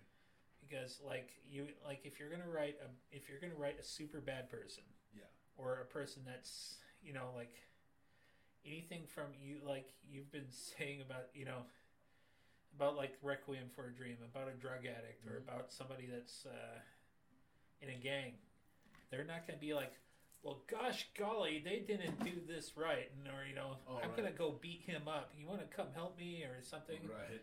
You're gonna get, these guys are gonna talk, they're gonna swear, they're gonna be vile, evil creatures, and to write them as anything else would be extremely inappropriate, and it would violate the contract. Why can't I? There's always a word during the day that I should know that I just can't. My mind's not wrapping itself around. This contract, unstated contract between you and your reader, and that would turn them off to what you're writing. Yeah. It's just an art. It's not evil to write people the way that they would be in real life, because I think that's lying. Yeah. That's another sin altogether, if you will. I mean, people avoid Stephen King stuff because his stuff's so true to life. I mean, Mike, they're like, oh, he writes about this, he writes about that, that's evil. Or the left will be like, oh, he hates gay people because he writes this in there. It's like, well, no, he's writing characters that hate gay people. Right. You know, and what are you going to have them act? You're going to say, well, I really hate him, but I respect his rights. Like that, the conversation does not happen in real life. Yeah. You know, you're going to have the bad guy swear. You're going to have the bad guy doing bad things. That's one reason why Louis L'Amour books weren't, you know, in my opinion, super good writing, because he didn't write the bad guys doing bad things. Yeah. As much as, you know, they never swore once in his books. Yeah. That kind of thing. And I don't know. I think that's really interesting you bring it up, because that was one of the things I want to talk about in this is language. We make a big deal. Yeah. In TV, music, movies, whatever, for Christians especially, is there curse words. You know, that's a big marker. If there's curse words, it's bad. You know, bleep them out. We can't have them heard. And then you have every spectrum along those lines. So you have the stuff all the way, like you just mentioned, that has the bad guy sounds ridiculous, you know, because nothing's there. And then you have things that are in the middle that present evil, as it would be in the world that we see it. Right. And then you have things all the way over here where you have language just for the sake of language. I remember when I was a kid, I read, you probably did too, in school, we read Catcher in the Rye, right? Actually, never read that. You never read Catcher in the Rye? Okay, well. Which is weird, because my training. Yeah, that is weird. But it's also not good, right? Like, it's good. I will say that. I'm not going to disparage it. It has the purpose of it is great, but it curses for the sake of cursing. Like, it just 90% of the book is the F word. Like, it's ridiculous. Okay. And so you have this all the way over here where, like, I'm not going to give that to my kids to read, because obviously there is a certain amount of repetitiveness and things presented as normal that then come back out. I would let my kids read the classics. I would at a certain age. Yeah. But I also understand this. If they hear certain language constantly, they're going to speak a certain language.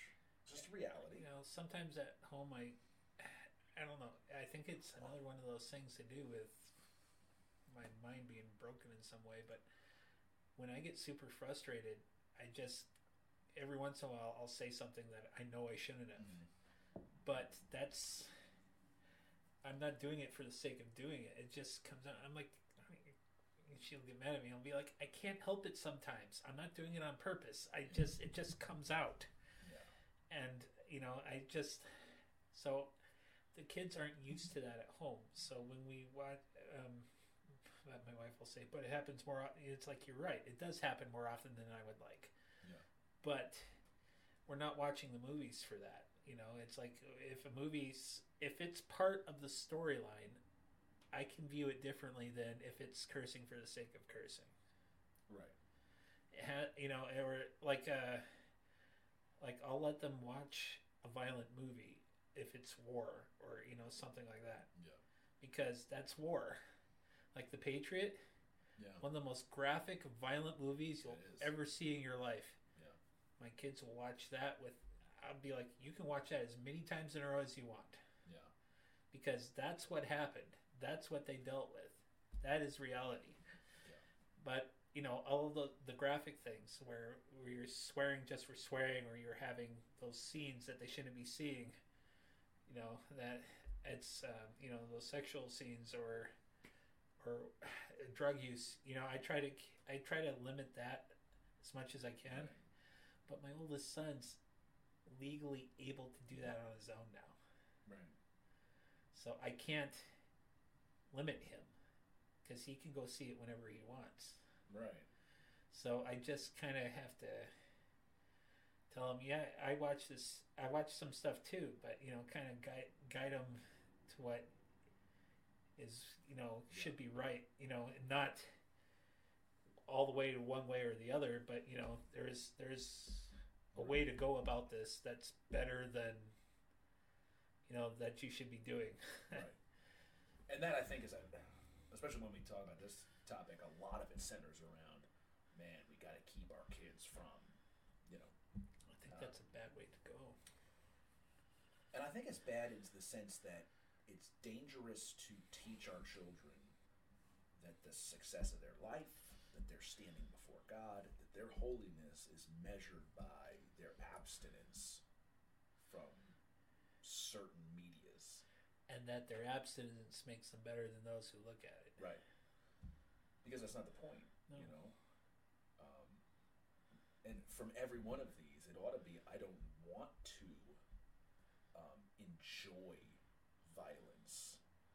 Because No. there is some, what do they call it? They call it torture porn. Is that what they call it?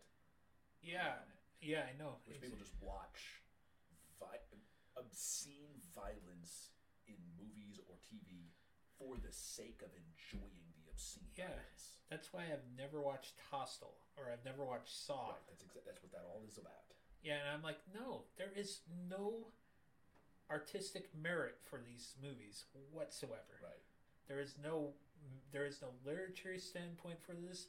There's nothing. There's nothing redeeming about this kind of movie. Right. And that is a totally different thing than something like The Patriot, where the purpose of the violence is to elicit the emotion of how much they went through to obtain that freedom. And what it costs them, you know. Yeah, how much that is worth, and how you should be looking at it. Yeah. Same thing with like a Braveheart. Oh, that was such a good movie. Where you get the sense of loss, you know, man. because of the violence. And so what I want my kids to have is, man, I want them to be so fulfilled by God that they're not trying to fill holes in their life with torture porn, with sexual porn, Yeah. with, you know, drugs or the illusion of drugs or this glorifying of particular lifestyles or this, you know, all of this, which is worldliness out there, Yeah. filling the void. That they're watching these medias for that purpose. Like E.T. said, looking to fill that God-shaped hole. Right. Yeah. Which is... yeah. That's... And I think... And so the greater question regarding all of this is not what do I watch, what do I listen to, what do I read? But why? The greater question is why? Why am I doing it? Why am I intrigued by these things? You know? Yeah, or... Yeah, and yeah, why are you? And then there's people that will take, you know, the wholesome activities and do the exact same things with those, though. Yeah. You know, they're filling that God-shaped hole with their bus ministry service. Yeah. You know, and it's... I've seen people just taking those ministries and making that the God in their life. Yeah. You know, and some things will suffer for that. Like these people are working 2 jobs and doing the bus ministry, but then they're using all this money to entice these kids to go on their bus route and stuff like that. And it's like, is that the, you know, that's... Right. They're just doing it for the wrong reason. And it's like, it takes 2 jobs, you know, that much money to live in Alaska. And you're buying 4 dozen donuts and all this chocolate milk for, you know, 40 kids on your bus. Right. They ate before, you know, ate before they got there. Yeah. They don't need you buying them prizes and, you know, donut. It shouldn't be about that stuff. But they're making the ministry, they're using the ministry to fill that little hole in their life that they don't quite understand. And the hard part about that is you can't ever know about somebody. I know. Not my job to say, man, I don't know who is doing that because they just, man, love the Lord and want to serve kids, or who does that because if they didn't have that, they would feel like garbage, and that's their life, and that's that thing that makes them feel superior. It's really hard to tell. Yeah, like the pastor that I had that had this lady that would give most of her income to the church as her tithe. And he's like, and he had a conversation with her about not doing that. You need to use this to pay your bills and make sure, you know. Yeah. And she's like, what came unglued, kind of like, don't do that to me, pastor. Yeah. So he like stopped talking to her about it. Oh wow. Yeah, because, you know, she just, her reaction was like, but I need this. Yeah. And it's like that's completely the wrong way to look at it too. And it's they don't understand that that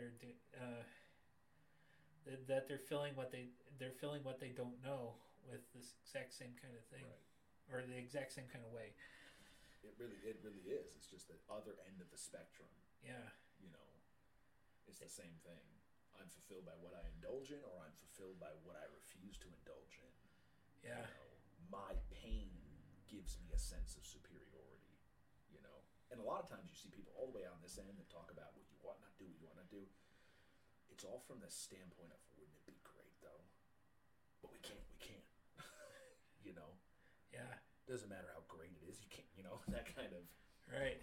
It's never from the standpoint of, man, it's wonderful. Why would you want to? Yeah. You know. I know, and you know it's so. And then people will wonder why that most of people won't even listen. And people, you know, there's a good portion of people that won't even listen to anything people in the church have to say because they sound a little hypocritical. And the greater damage is it's so superficial and so besides the point. I've been to many youth meetings and camp meetings, those kinds of things, where, man, the whole topic of conversation is throw out your music, kids. It is so besides the point. Doesn't do anything for them. You got a kid that has no relationship with God. They don't know of his goodness. They've not tasted of his love. They don't get it. They're not there yet. It does not matter whether they listen to some barbershop quartet or whether they listen to... What difference does that going to make in their life? It's not going to change anything for them. You know? Because you're selling a bill of goods that isn't real. You're telling them, man, if you get rid of this music, that's going to elicit some godliness in your life. And then they do it, and they're just emptier. See, that's funny. That reminds me of a story. I mean, we had a missionary over one of the worst. This church in Spokane. It was the first church we got involved with. It was just weird. But anyway, had a missionary over that would preach against all that stuff, right? Mm-hmm. And then they were teaching their kid the proper way to play a guitar and all this stuff because they were doing Christian music. Yeah. And then all of us kids besides, that was one of the times I treated my brother wrong by telling him to stay, make your own friends. Yeah. Because, you might be happier having friends your own age. Mm-hmm. But he hung around because he wanted to hang out with me, and I didn't. Anyway, so we were all hanging out at the church together, and his kid's playing the guitar, and then he kind of looks around and starts playing an acoustic version of Enter Sandman. Oh, okay. I'm like, that sounded fantastic. Yeah. But it was kind of funny coming from this kid whose parent just made money by getting up in front of the church and railing against that kind of music. Yeah. I was like, I kind of felt bad for the kid because he has his pretty good talent, right? But he's having to. And this is a different conversation, but I wanted to mention it because it's been promoted as like preaching against those things is the hard preaching. Yeah. That's hard. That's the real stuff. That's hard. Yeah, get in there and preach against that music, preach against that TV show, and preach against those pants, and that's the hard. That's easy preaching. That's not hard. It's really easy to pick out a bunch of stuff that I don't like and call it wrong. Yeah. And you know what? It's so easy because I don't have to exposit any portion of Scripture to do it. No. I don't even need to use the Bible. You would just... Because it ain't there. No, that's true. I know. And what's hard preaching, though, is... pointing out why you're doing that in the first place. Getting in there and really exegeting the Word of God. Really exposing the Scripture and applying it in a balanced and biblical and loving and truthful way to lead people into a greater adoration of God and relationship with Him. And then to preach it in such a way that I give you the tools to follow what God's Word says without picking it for you. That's hard. Yeah. Yeah. I could get up Sunday. I could do no study this week and get up Sunday and go preach against every, whatever thing I want to call worldly. That's easy. Right. And then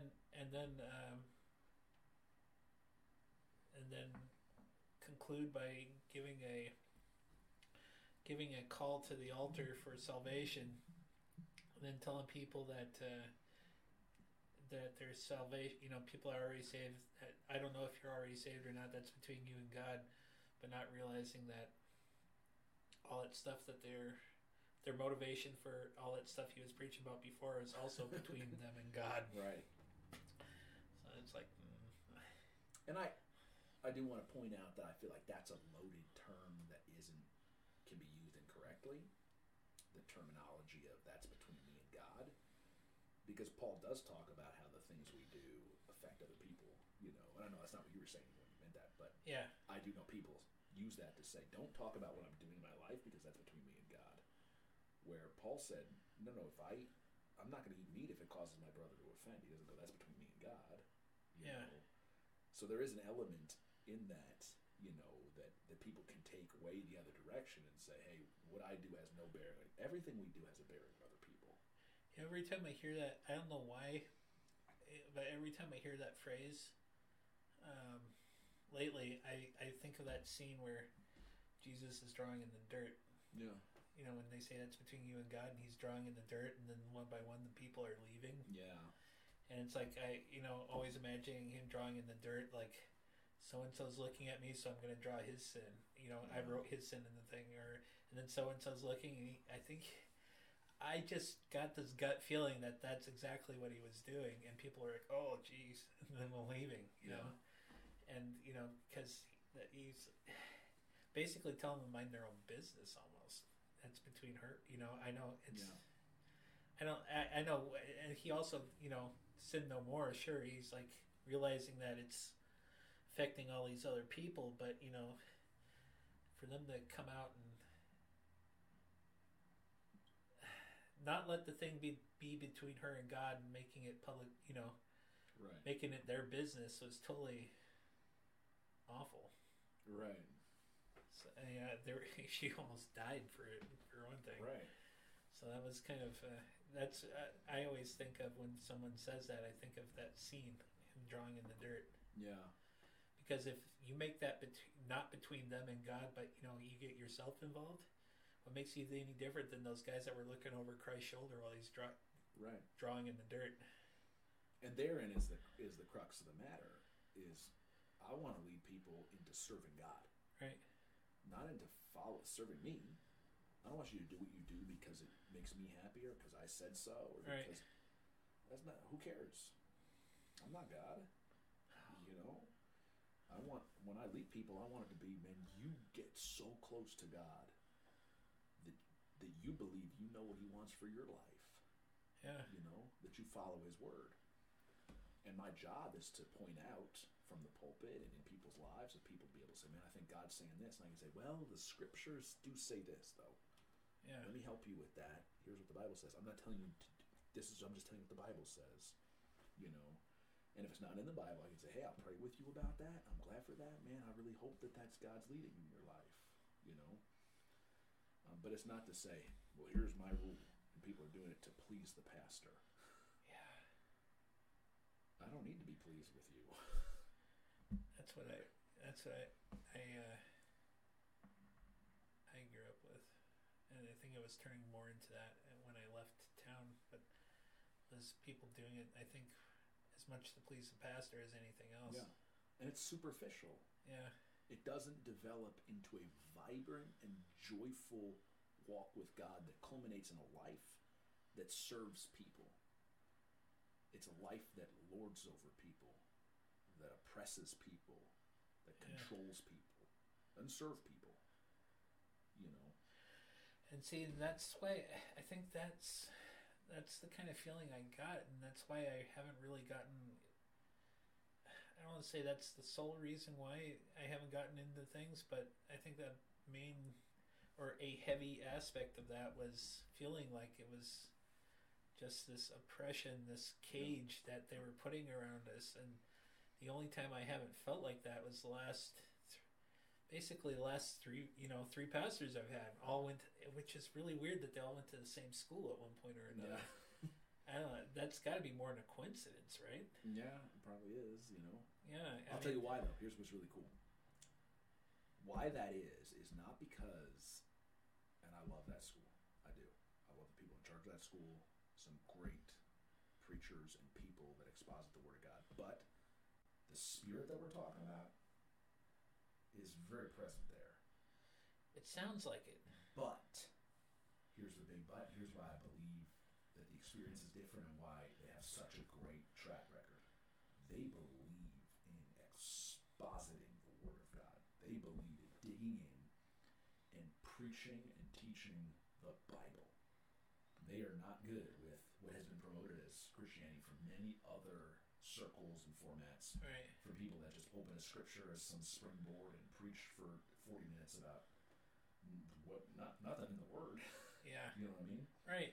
So even though they hold to these really rigid standards and beliefs that are very much the same as what we're talking about, they wouldn't preach it that way No. because it's not there. Well, I wouldn't know from personal experience, but the product of this school has been really refreshing. Yeah. I mean, it just makes things feel like they make sense finally. Yeah.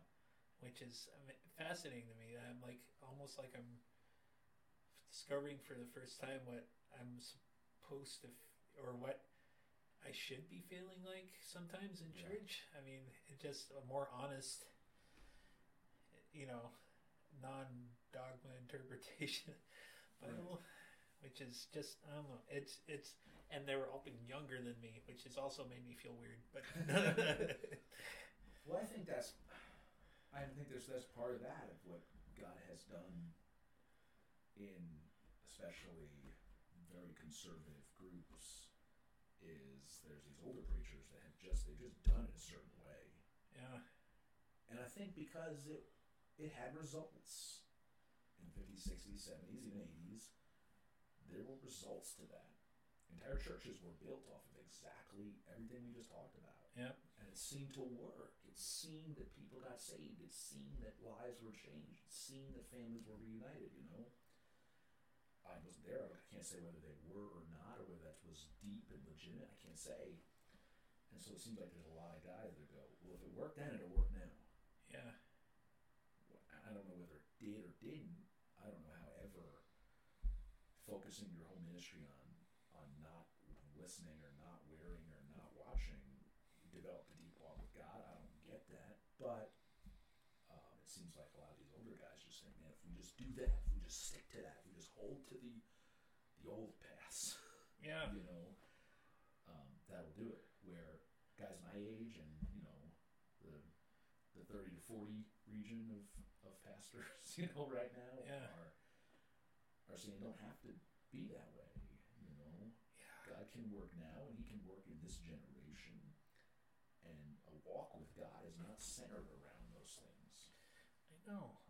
And it's not like they're not approaching it from a worldly standpoint. They're not approaching it from a dogma standpoint. They're using a little bit, I don't know, there's a mixture of logic in there that unbiased logic that hasn't been there before. Yeah. And it's just really refreshing. Yeah. And I mean, I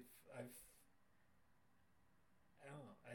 It's like reading a really good book and going, wow. Because you've been used to a bunch of average books, and then just finding this one that sticks out, and you're like, oh my goodness, it's like it was an eye-opening experience. Right. And which isn't to say that the other books were super bad and wrong or anything. It's just, this is, why haven't I seen it this way before? Right. And it's been so nice. And I was and I thought, well, maybe this will be, it feels like it's been a better thing in our lives, but at the same time, nothing, it's been better for me. Yeah. I can't speak for everyone in the family because I don't know what's going on sometimes with these. But yeah, it's been fantastic, and I'm glad because I'm trying to learn how to be, how to put it into words from a biblical perspective, what I've always thought, because, from the way I haven't been telling them the wrong things. I just haven't been able to back it up with Sure. with scripture a lot. And like guys at work saying, well, why don't you do this? And it's like, I want to explain things and argue with you, or, share viewpoints. Yeah. But I don't know enough about this, and I'm sorry, I can't do anything in this conversation for that. Yeah. And this has been better because it's been able to make sense in my head more Yeah. of how or why I should be doing it this way, or why, or what I, not telling me what I feel, but I don't know. It's hard for me to put in words sometimes. Yeah. But it's been good because it hasn't been explained that way before, and I'm like, what was that first thing that one of the first things I remember from the first few months you were here, that is like, I just had never heard it that way before, and I know it had something to do with Paul, obviously, but but what was it? I can't remember. But it was just so, it was kind of a, and I've even said it to you before. Okay. And it's like, it was this experience, and I just never heard it put that way, and I was like, wow. Yeah, I don't know. I think I said it in front of the church, too, when you were going around saying what we were thankful for. Oh, yeah. And I said it out loud, and I was like, I just never heard it put that way. Yeah. And I can't remember what it was. Oh, it's right there in the tip of my brain. Now that you said that, but I can't. If you think of it, you're going to have to let me know. I'll remember it. I'll probably remember it like 2 a.m. But Well, that's fine. Text it to me. I'll probably be up. okay. I mean, I'll have my phone off whenever I'm sleeping, so don't worry about ever texting me. Okay, yeah. I 'Cause do then the same thing. Because I'll wake up at 8 o'clock, turn it on, and then get a whole bunch of stuff all of a sudden. Yeah.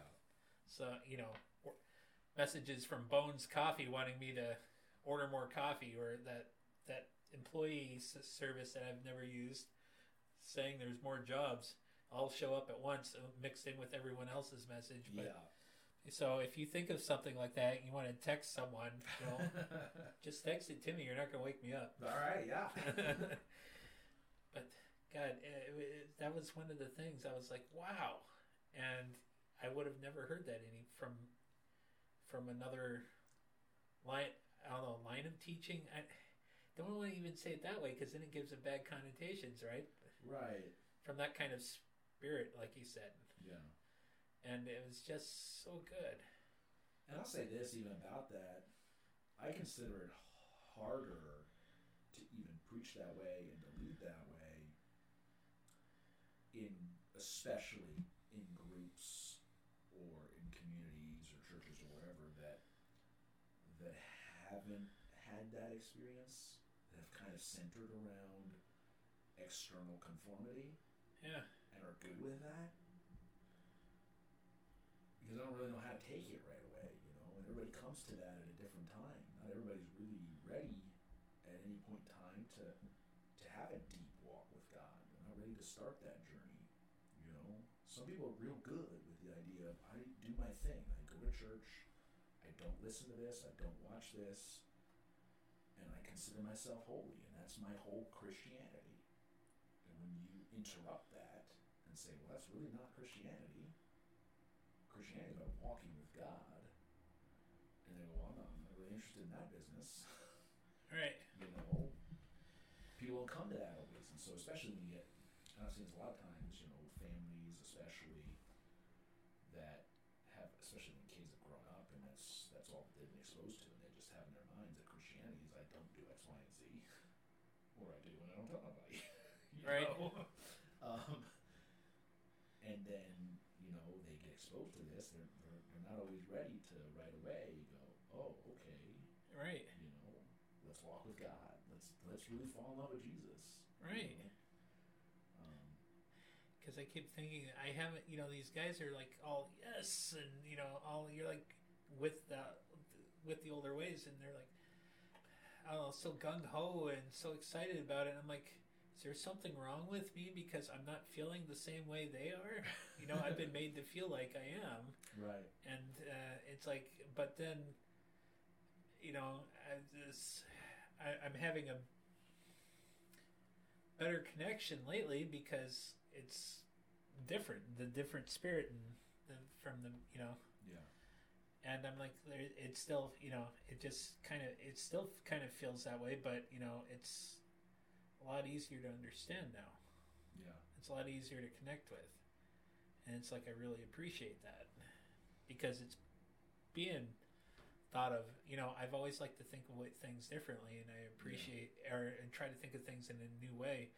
And I know there's no way to do that because everything's been thought of. Right. But and I appreciate others that do the same thing because I connect with that more. Yeah.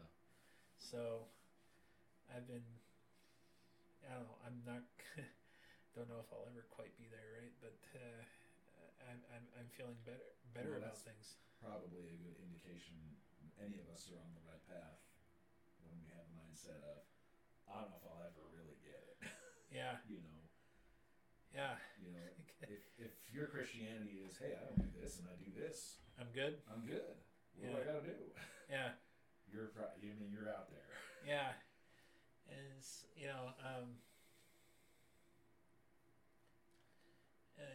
people, they get, you're trying to be Christ-like and everything, but they turn that into a dogma to where it's like, just like the law, it's like you're never gonna get to that level. Right. But and then getting on people that haven't reached that level because you think you have is just so demoralizing. And it's like it's hard to get out from under that. That's why I like joking around that that's a Catholic in me feeling guilt. Yeah. Because it's exact same kind of vibe. In the worst kinds of those scenarios, people that have come out of that and developed walks with God, they describe it like PTSD. Yeah. They really do. And I think there's a lot of legitimacy to that because I've never heard it put that way, hard. but that's amazing. It's hard, especially if you grow up that way and to live your whole life feeling like I'm putting on this show of holiness that isn't real. Yeah, see, that's the thing. And to always feel that guilt. I'm not good enough. I can't do it. And that just struggle I just need to keep trying to look the part. Like my grandparents, my mom's mom, were charter members of that church. My grandpa was a deacon. They were the 50s and 60s. They looked towards, and 40s and 50s, probably more than 60s. They looked towards that kind of Christianity. And then my parents, I'm going to say this in the best way possible, my parents grew up in the 60s and 70s. Yeah. Right. And so they did that, and then they sent us to church. Yeah. So right. And so I felt so incredibly, I don't know, just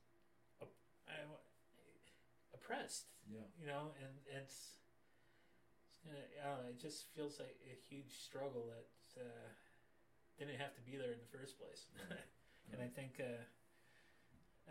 boy, it's people see that you don't have to approach it that way, and it's really hard message to take. But once they get it, oh man. Yeah. But that's God that has to do that in people's lives. Yeah. That's why Wednesdays, we're going to start. I didn't do as much even yesterday as I wanted to. I know. In the future, we will. Just because I really believe that's got to be God. God's got to move. God's got to do that in hearts. God's got to show himself real. It's not a choice we make to, I'm just going to be different. I'm just not going to be like that anymore. Right. It doesn't work that way, We need the Lord to, his power, his presence, him to be mighty in our lives, and to really So I was really hoping my dad would come and visit us more often, because I, as much as I feel like I've, living under something. My dad grew up in the Catholic Church and then went to that kind of church. Yeah. So imagine he feels even worse than I do almost every single day, and I can see it. Yeah. And I want him to know he doesn't have to think like that. Yeah. And and he's not going to ever get that, because he's either stuck going to a non-denominational,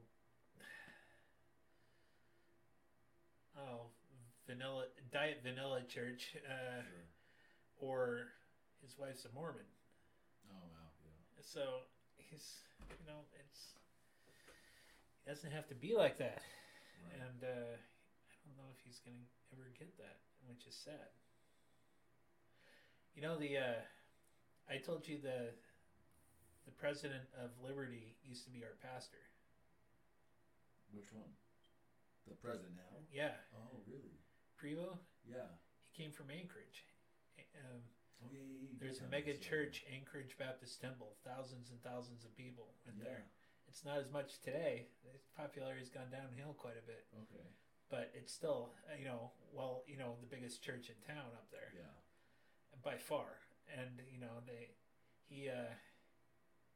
that's the church we went to, and when we were having issues with, I think they did it the wrong way, but the message came out. When my sister was basically dying, she was having all these issues, and she was basically dying, but we didn't know she was going to die. Yeah. My dad's feeling like, I don't know, feeling that Catholic guilt, I guess. I don't know. Yeah. But he basically, they actually came to the hospital and, tried to come for my parents, but I think they ended up telling my dad, things happen for a reason kind of thing. Yeah. Which is like a horrible thing to say when your daughter's sitting there having all these problems. Right. But he ended up getting saved because of that situation from Prevo's ministry. Oh wow! Yeah, which is quite phenomenal to me. But that's pretty cool. Yeah. Yeah, but he never. He still feels that guilt. Yeah. That I'm not good enough thing.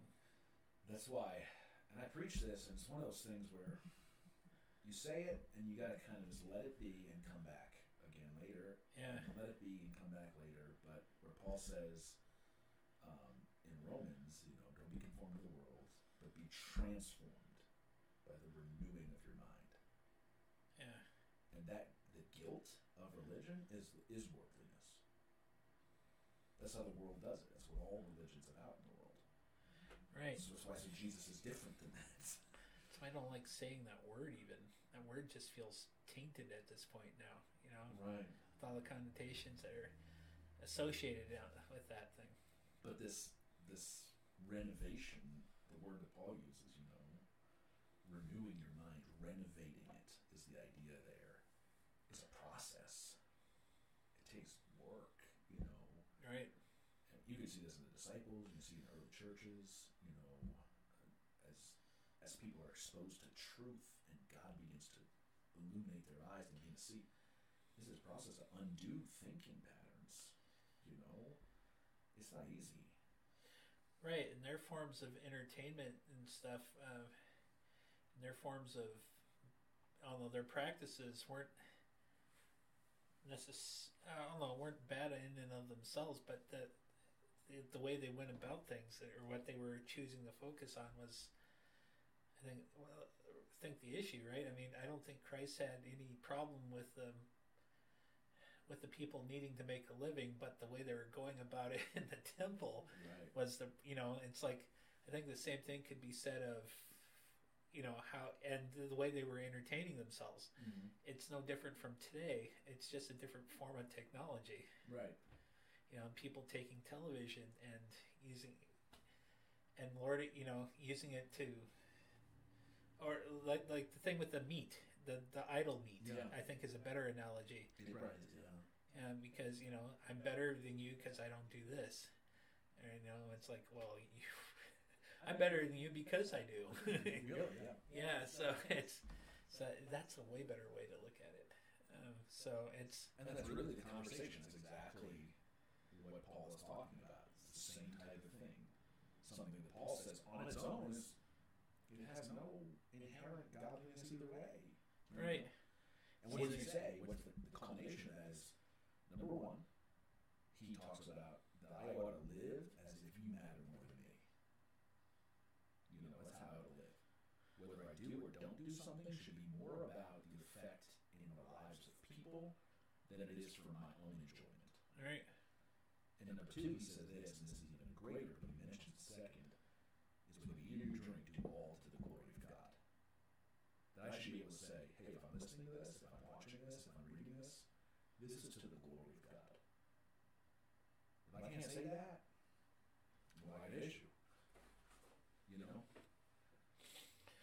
So how... I don't have an issue with doing it, but how would you say that you were reading mainstream fiction to the glory of God? I suppose that depends on which. I'm not talking about murder porn. Right, but it all depends on what you're talking about, I feel like I saw a lot of principles of godliness and things in Lord of the Rings. I see all kinds of stuff in there of the balance of good and evil and the fight and the sacrifice. And it makes me think of, a walk with God. He was supposedly saved, too. Right. Heard they all ran in the same circles, him and C.S. Lewis and all them. And C.S. Lewis was a little overt about it. Slightly, right? A little too on that. No. Well, and J.R. Tolkien introduced the Hobbit to this group. Yeah. Someone yelled out, "Oh, great, not another effing elf story." A story with elves. Yeah. And that was like the way, supposedly. Yeah. So, but yeah, it's, so how would you read that to the glory of God, though? And explain to somebody that you're not doing it for a worldly purpose. Well, first of all, I know it's between you and God, right. And they should butt the heck out of it. Well, but first of all, enjoying life is to the glory of God. Because He gave it. He's given us all things richly to enjoy. And that includes music and reading. You spending time with your wife and kids just having fun is to the glory of God. You enjoying the day that He's given you is to the glory of God. And so enjoying the beauty of the sunset is the same as enjoying the beauty of art that God gave to the mind of man to create. It's still the creation of God. Right. Whether God created the sunset or created the human mind with the capability to create beauty. In a way that's even as fantastic or more fantastic to the glory of God. Look at what he didn't just create, He created beings with the ability to create beauty. Right. That's really cool. That's true. And so there's that avenue. First of all, look at how awesome this is. Second of all, there's all of the imagery and illusion and all of the different analogies to the battle of good versus evil, of the nature of struggle, all of those different things that you gather from that I can say, man, that glorifies God. Right. And depending on the medium, you may be able to do that, you may not be able to do that. I could even say, this is maybe a little bit more strange, but I could say this, even things like The Exorcist, which in Christian circles would be like... I still haven't watched it, probably because of that. Right? Yeah. But my standpoint is not that. It's the idea as a story of how terrible and evil it is, the forces of darkness and what they can do to people. What's actually out there that we don't know. Yeah. And so I would say there is certainly a danger, and I wouldn't necessarily say it's wise for a believer to constantly want to expose themselves to the demonic, to evil overtly in that way. So I wouldn't say, hey, everybody should watch The Exorcist. That's what I'm saying. But I'll say this: you could even take that and glorify God and go, "Man, what a wonderful thing it is that greater is He that is in me than He that is in the world." Yeah. What a wonderful thing, man! Glory to God that I don't have to worry about that kind of thing, or that even the depiction of evil being too powerful is wrong. I can watch and go, man, I'm so glad you got it wrong.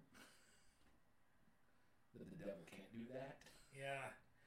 Well, there was a good example. A guy that I ended up going to church with, which is wild, because I worked with him several years beforehand at Ziggy's at a lumber company, and he was nowhere near a church person. He was like a terrible human being.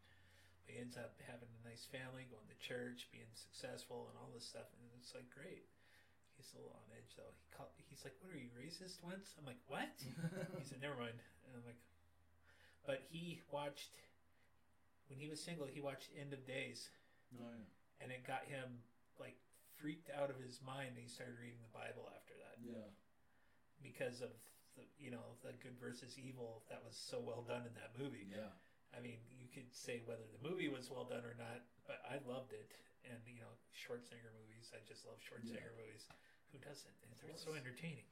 But that one especially was so, I don't know, it was so unusual for the way it presented things. And it got him reading his Bible. Or what was the other one?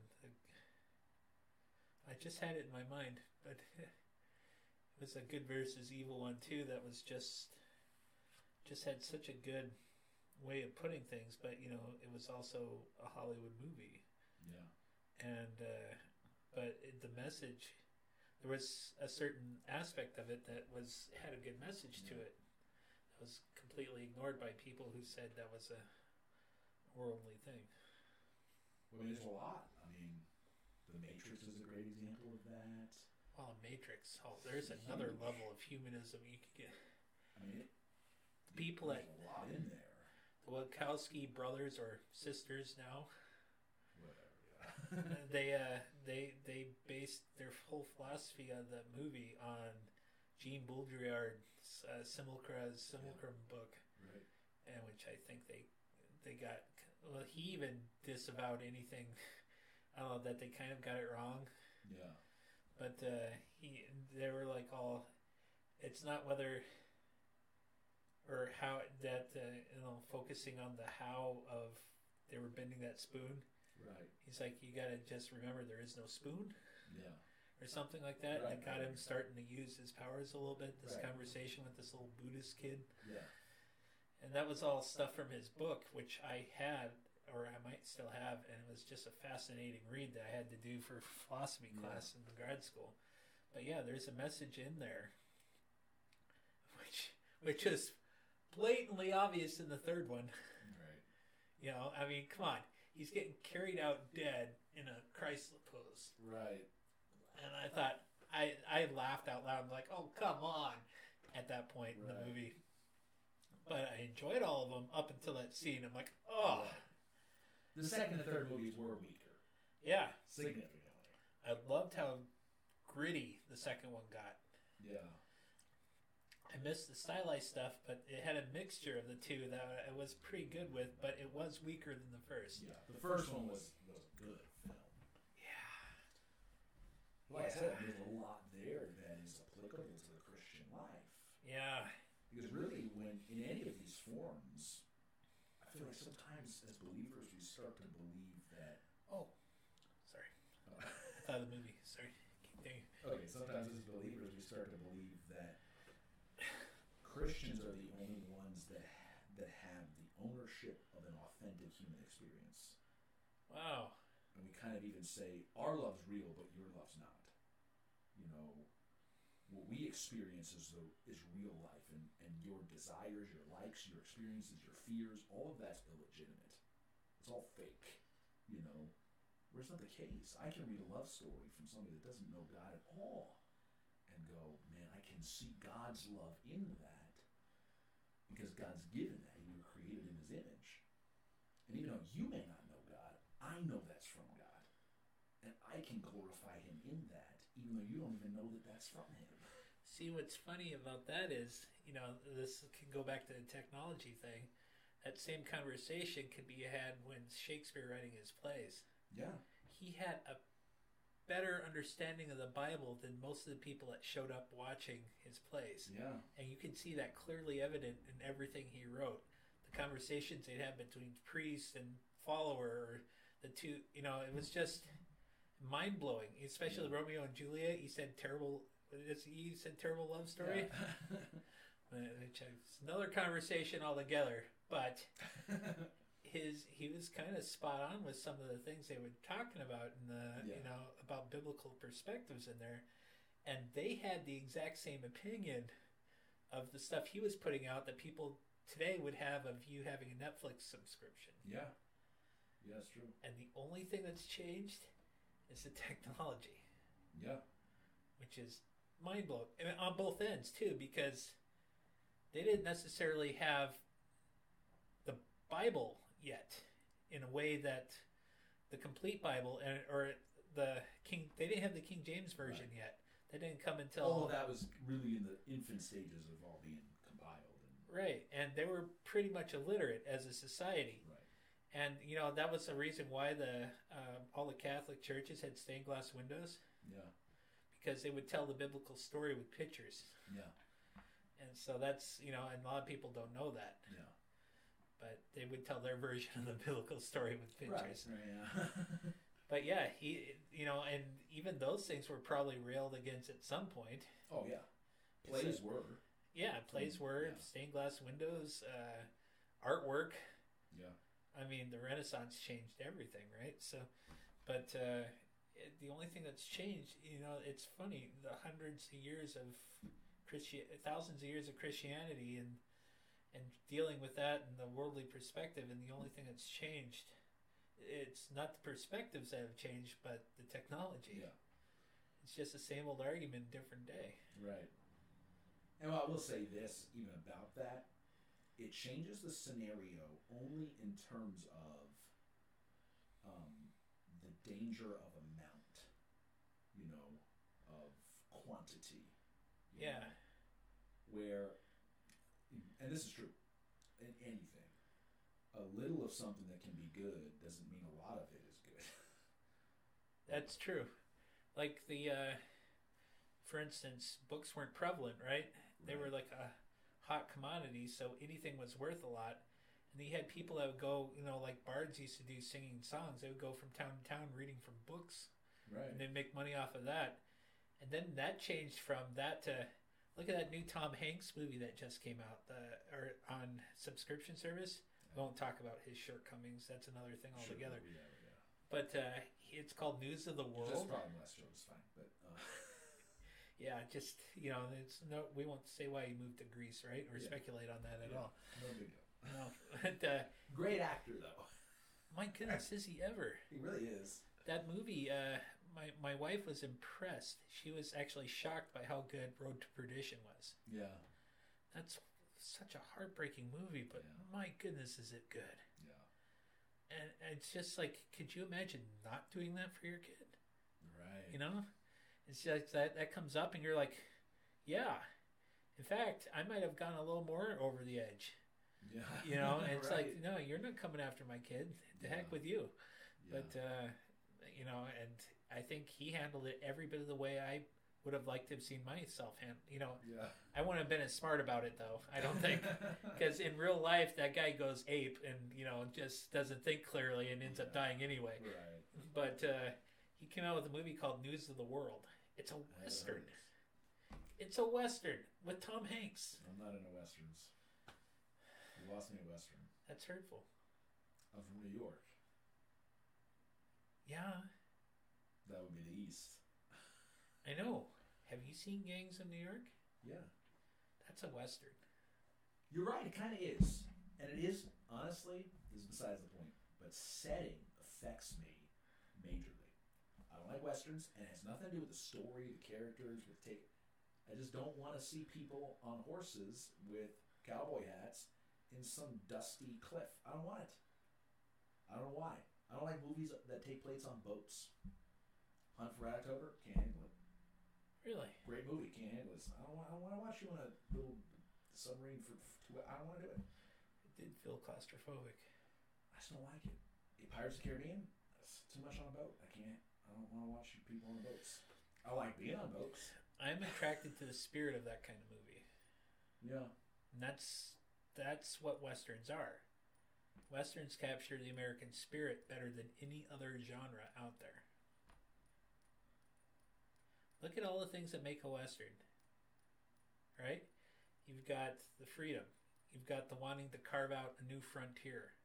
That's all new American ideals. That don't tell me what I'm going to do. I'm going to forge out for myself. That hadn't been done before in the history since Babel. I mean, we broke the mold, and nothing has been the quintessential American movie more than Westerns. If you look for the last 150 years, what do people call Americans? Like people talking about when it comes to war and all that stuff, cowboys. Yeah. That's West. We are still defined by that spirit. It's true. Yeah. Even if it's not true anymore. Yeah. So Westerns are the quintessential spirit of America movie. I wouldn't disagree. But you don't like them. Do I have to? Because I'm American? Yes. No, you don't have to, but it should be an easily identifiable thing if you're an American. The only cowboy I knew growing up was the Naked Cowboy. Yeah, I've heard of him. You know him? Yeah, I'm familiar with So him. that was my experience of cowboys. I thought cowboys were like a thing that didn't exist anymore. Oh, they still do. And then I came to the realization that there still does, and then I later had to come to the realization that really they don't.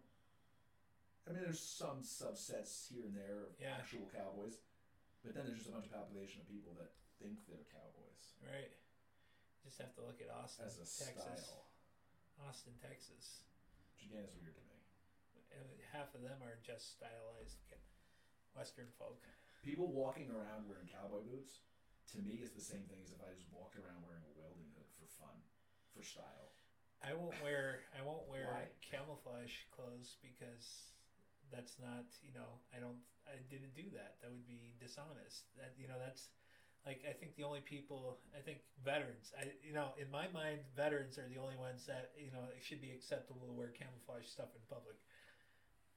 What about because there's obviously military camouflage, and there's hunting camouflage, which is a different style. Well, that's different, but still, there again, if that's not you, don't be wearing that. That's in my head. I'm not going to condemn people for it publicly. I don't know, but there's going to be something in my mind. Just going to judge them a little silently. Yeah, and I don't mean to, but When I see somebody in the Wranglers and the cowboy hat and the cowboy boots, my first thought is, you don't have cows. Yeah. And unless they're really dirty. If they're really dirty and they're getting out of a truck that's not brand new lifted, and is a dirty, I go, okay, I'm good with you. Right. When it's some 18-year-old kid in some, 2020 lifted Chevy $50,000 truck or a Ford Raptor, right? They got $150 cowboy boots that have never had a speck of dirt on them. We'll go, why? Yeah, bright shiny buckle that they didn't get in a rodeo. Yeah, I don't get it, but that's people's culture. It's just not my culture. Right. But the idea behind the Western has been the best expression of the American spirit. Every Western I watch, I think this. Go back east. That looks terrible. Have you seen Wagons East? No. You should. I've never seen one that I think, oh man, wouldn't that be awesome? Wouldn't it be cool to be on a horse and eat a lot of dust? And then the only town you see is dilapidated? That was a John Candy movie where he played a drunken dude that was down on his luck, but he was a wagon master. Okay. So they hired him to go back east. And he's like looking at him so and it's a whole bunch of, and Richard Lewis, I think. He was one of the guy that was going like this all the time in the 90s. Yeah. Yeah, he's in that too. And this other guy that played the computer in Star Trek Voyager with Seven of Nine. Okay. Played the computer doctor. Yeah. He's in that too. That poor guy. Now that's a thing that's making fun of westerns. Now that I can get behind. Did you see? I saw, what was this? A Million Ways to Die in the West. Yep. That was hilarious. That was hilarious. I saw one that wasn't too long ago that I thought was really funny. Ballad of Ricky Skaggs. Oh, or Buster. Buster. Buster Skaggs. What did I say? You said Larry, didn't you? I don't know what I said. Whoever I said wasn't the guy. That was amazing. That was 3 short ones. That was awesome. And then James Franco popping up, getting hung. First time. You're like, I love that. That was my favorite line. That was great. Yeah. And he's singing that song about the cowboy, and then it ends up being his turn. He's like accepting it. He's like, okay. Yeah. I love that one. But like all of the old, super gritty, serious, whatever. Did you not enjoy the remake of True Grit? I don't know. That is one of my all-time favorite movies. The Coen brothers did that movie right. And I told him I enjoyed it better than John Wayne's version. And John Wayne won a Best Actor award. Yeah. I think Jeff Bridges was totally robbed because he made that movie. It was his own. I don't like John Wayne. Can't. Sorry. That was my grandpa's favorite actor. That's heresy. That's. It was just not my thing. When he was directing Green Berets, he directed that movie, where that Vietnam movie he was in. Yeah. He wanted to film it near the action. Well, that's smart. He was totally serious about it. He wanted it to be as authentic as possible. He wanted to film it as close to the action as he could get. I think they were filming in South Vietnam, super safe area, but he wanted up there, where it looked way more realistic. They should have done it. You know what he said? I know. And you know why. You know why they should have. The commander told him, if I let you do that and something happened to you, do you realize what would happen? Right. It's like there would have been chaos. You would have had people taking a group of people going AWOL and trying to win the whole battle on their own. Yeah. There would have been, we might have won it, but way more people would have died. Said the battle cry would have been like, remember John Wayne. Yeah. Well, isn't that indicative of a greater issue in which we were good with a bunch of kids going to die for a war we weren't even totally invested in? We weren't even willing to call a war. We weren't because politicians got involved in it. But if some actor had died in it, that would have been a big travesty. Well, that's what when people say, you say I know how to win the war in Afghanistan and war in the Middle East.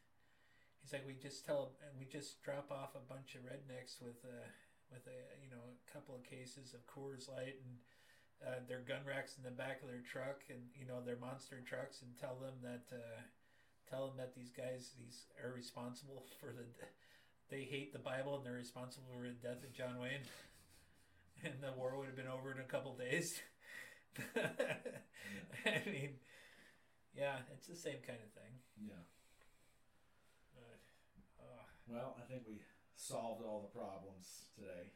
Probably. I believe we did.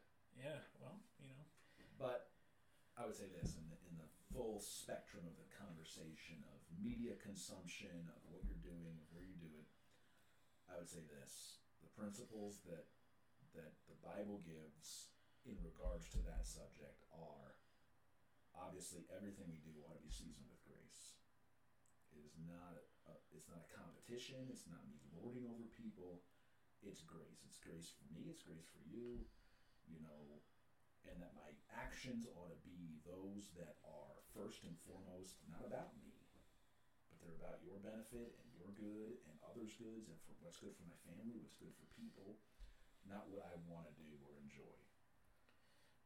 And more than anything, is that what I do is to the glory of God.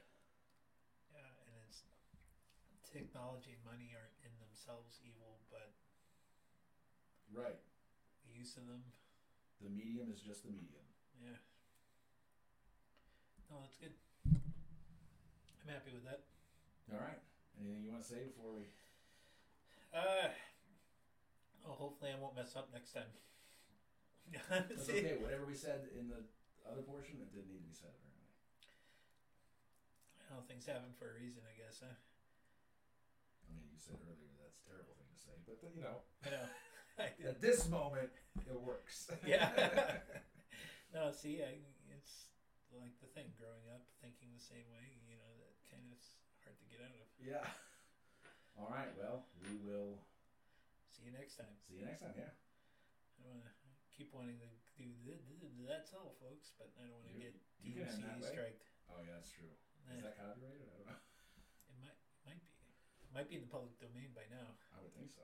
It's pretty It's old. really old. There hasn't Yeah. been a Looney Tunes in forever either, right?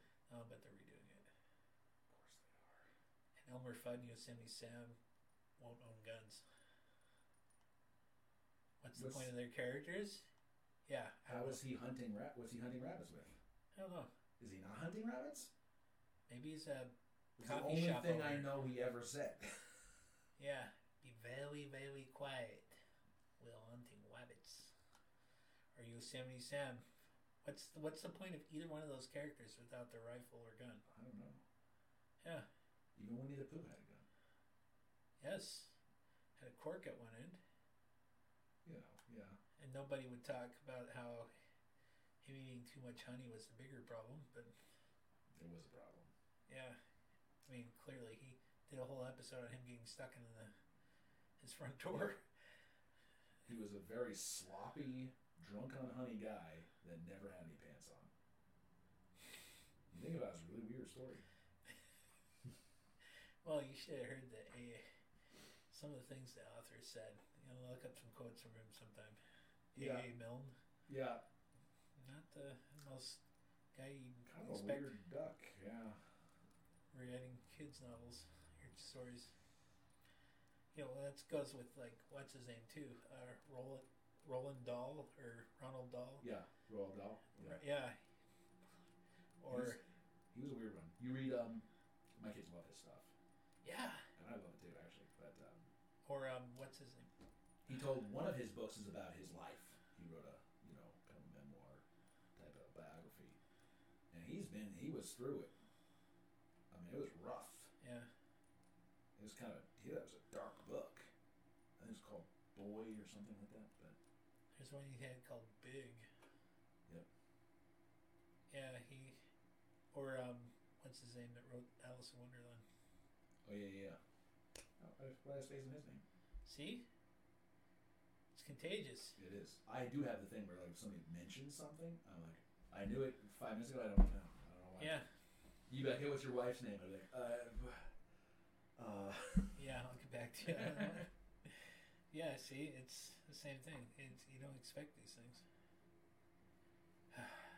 Okay, Is that it? Did we stop? we should. We haven't stopped yet. That was all still. I have my button. If I take my finger off of the mouse button, it stops.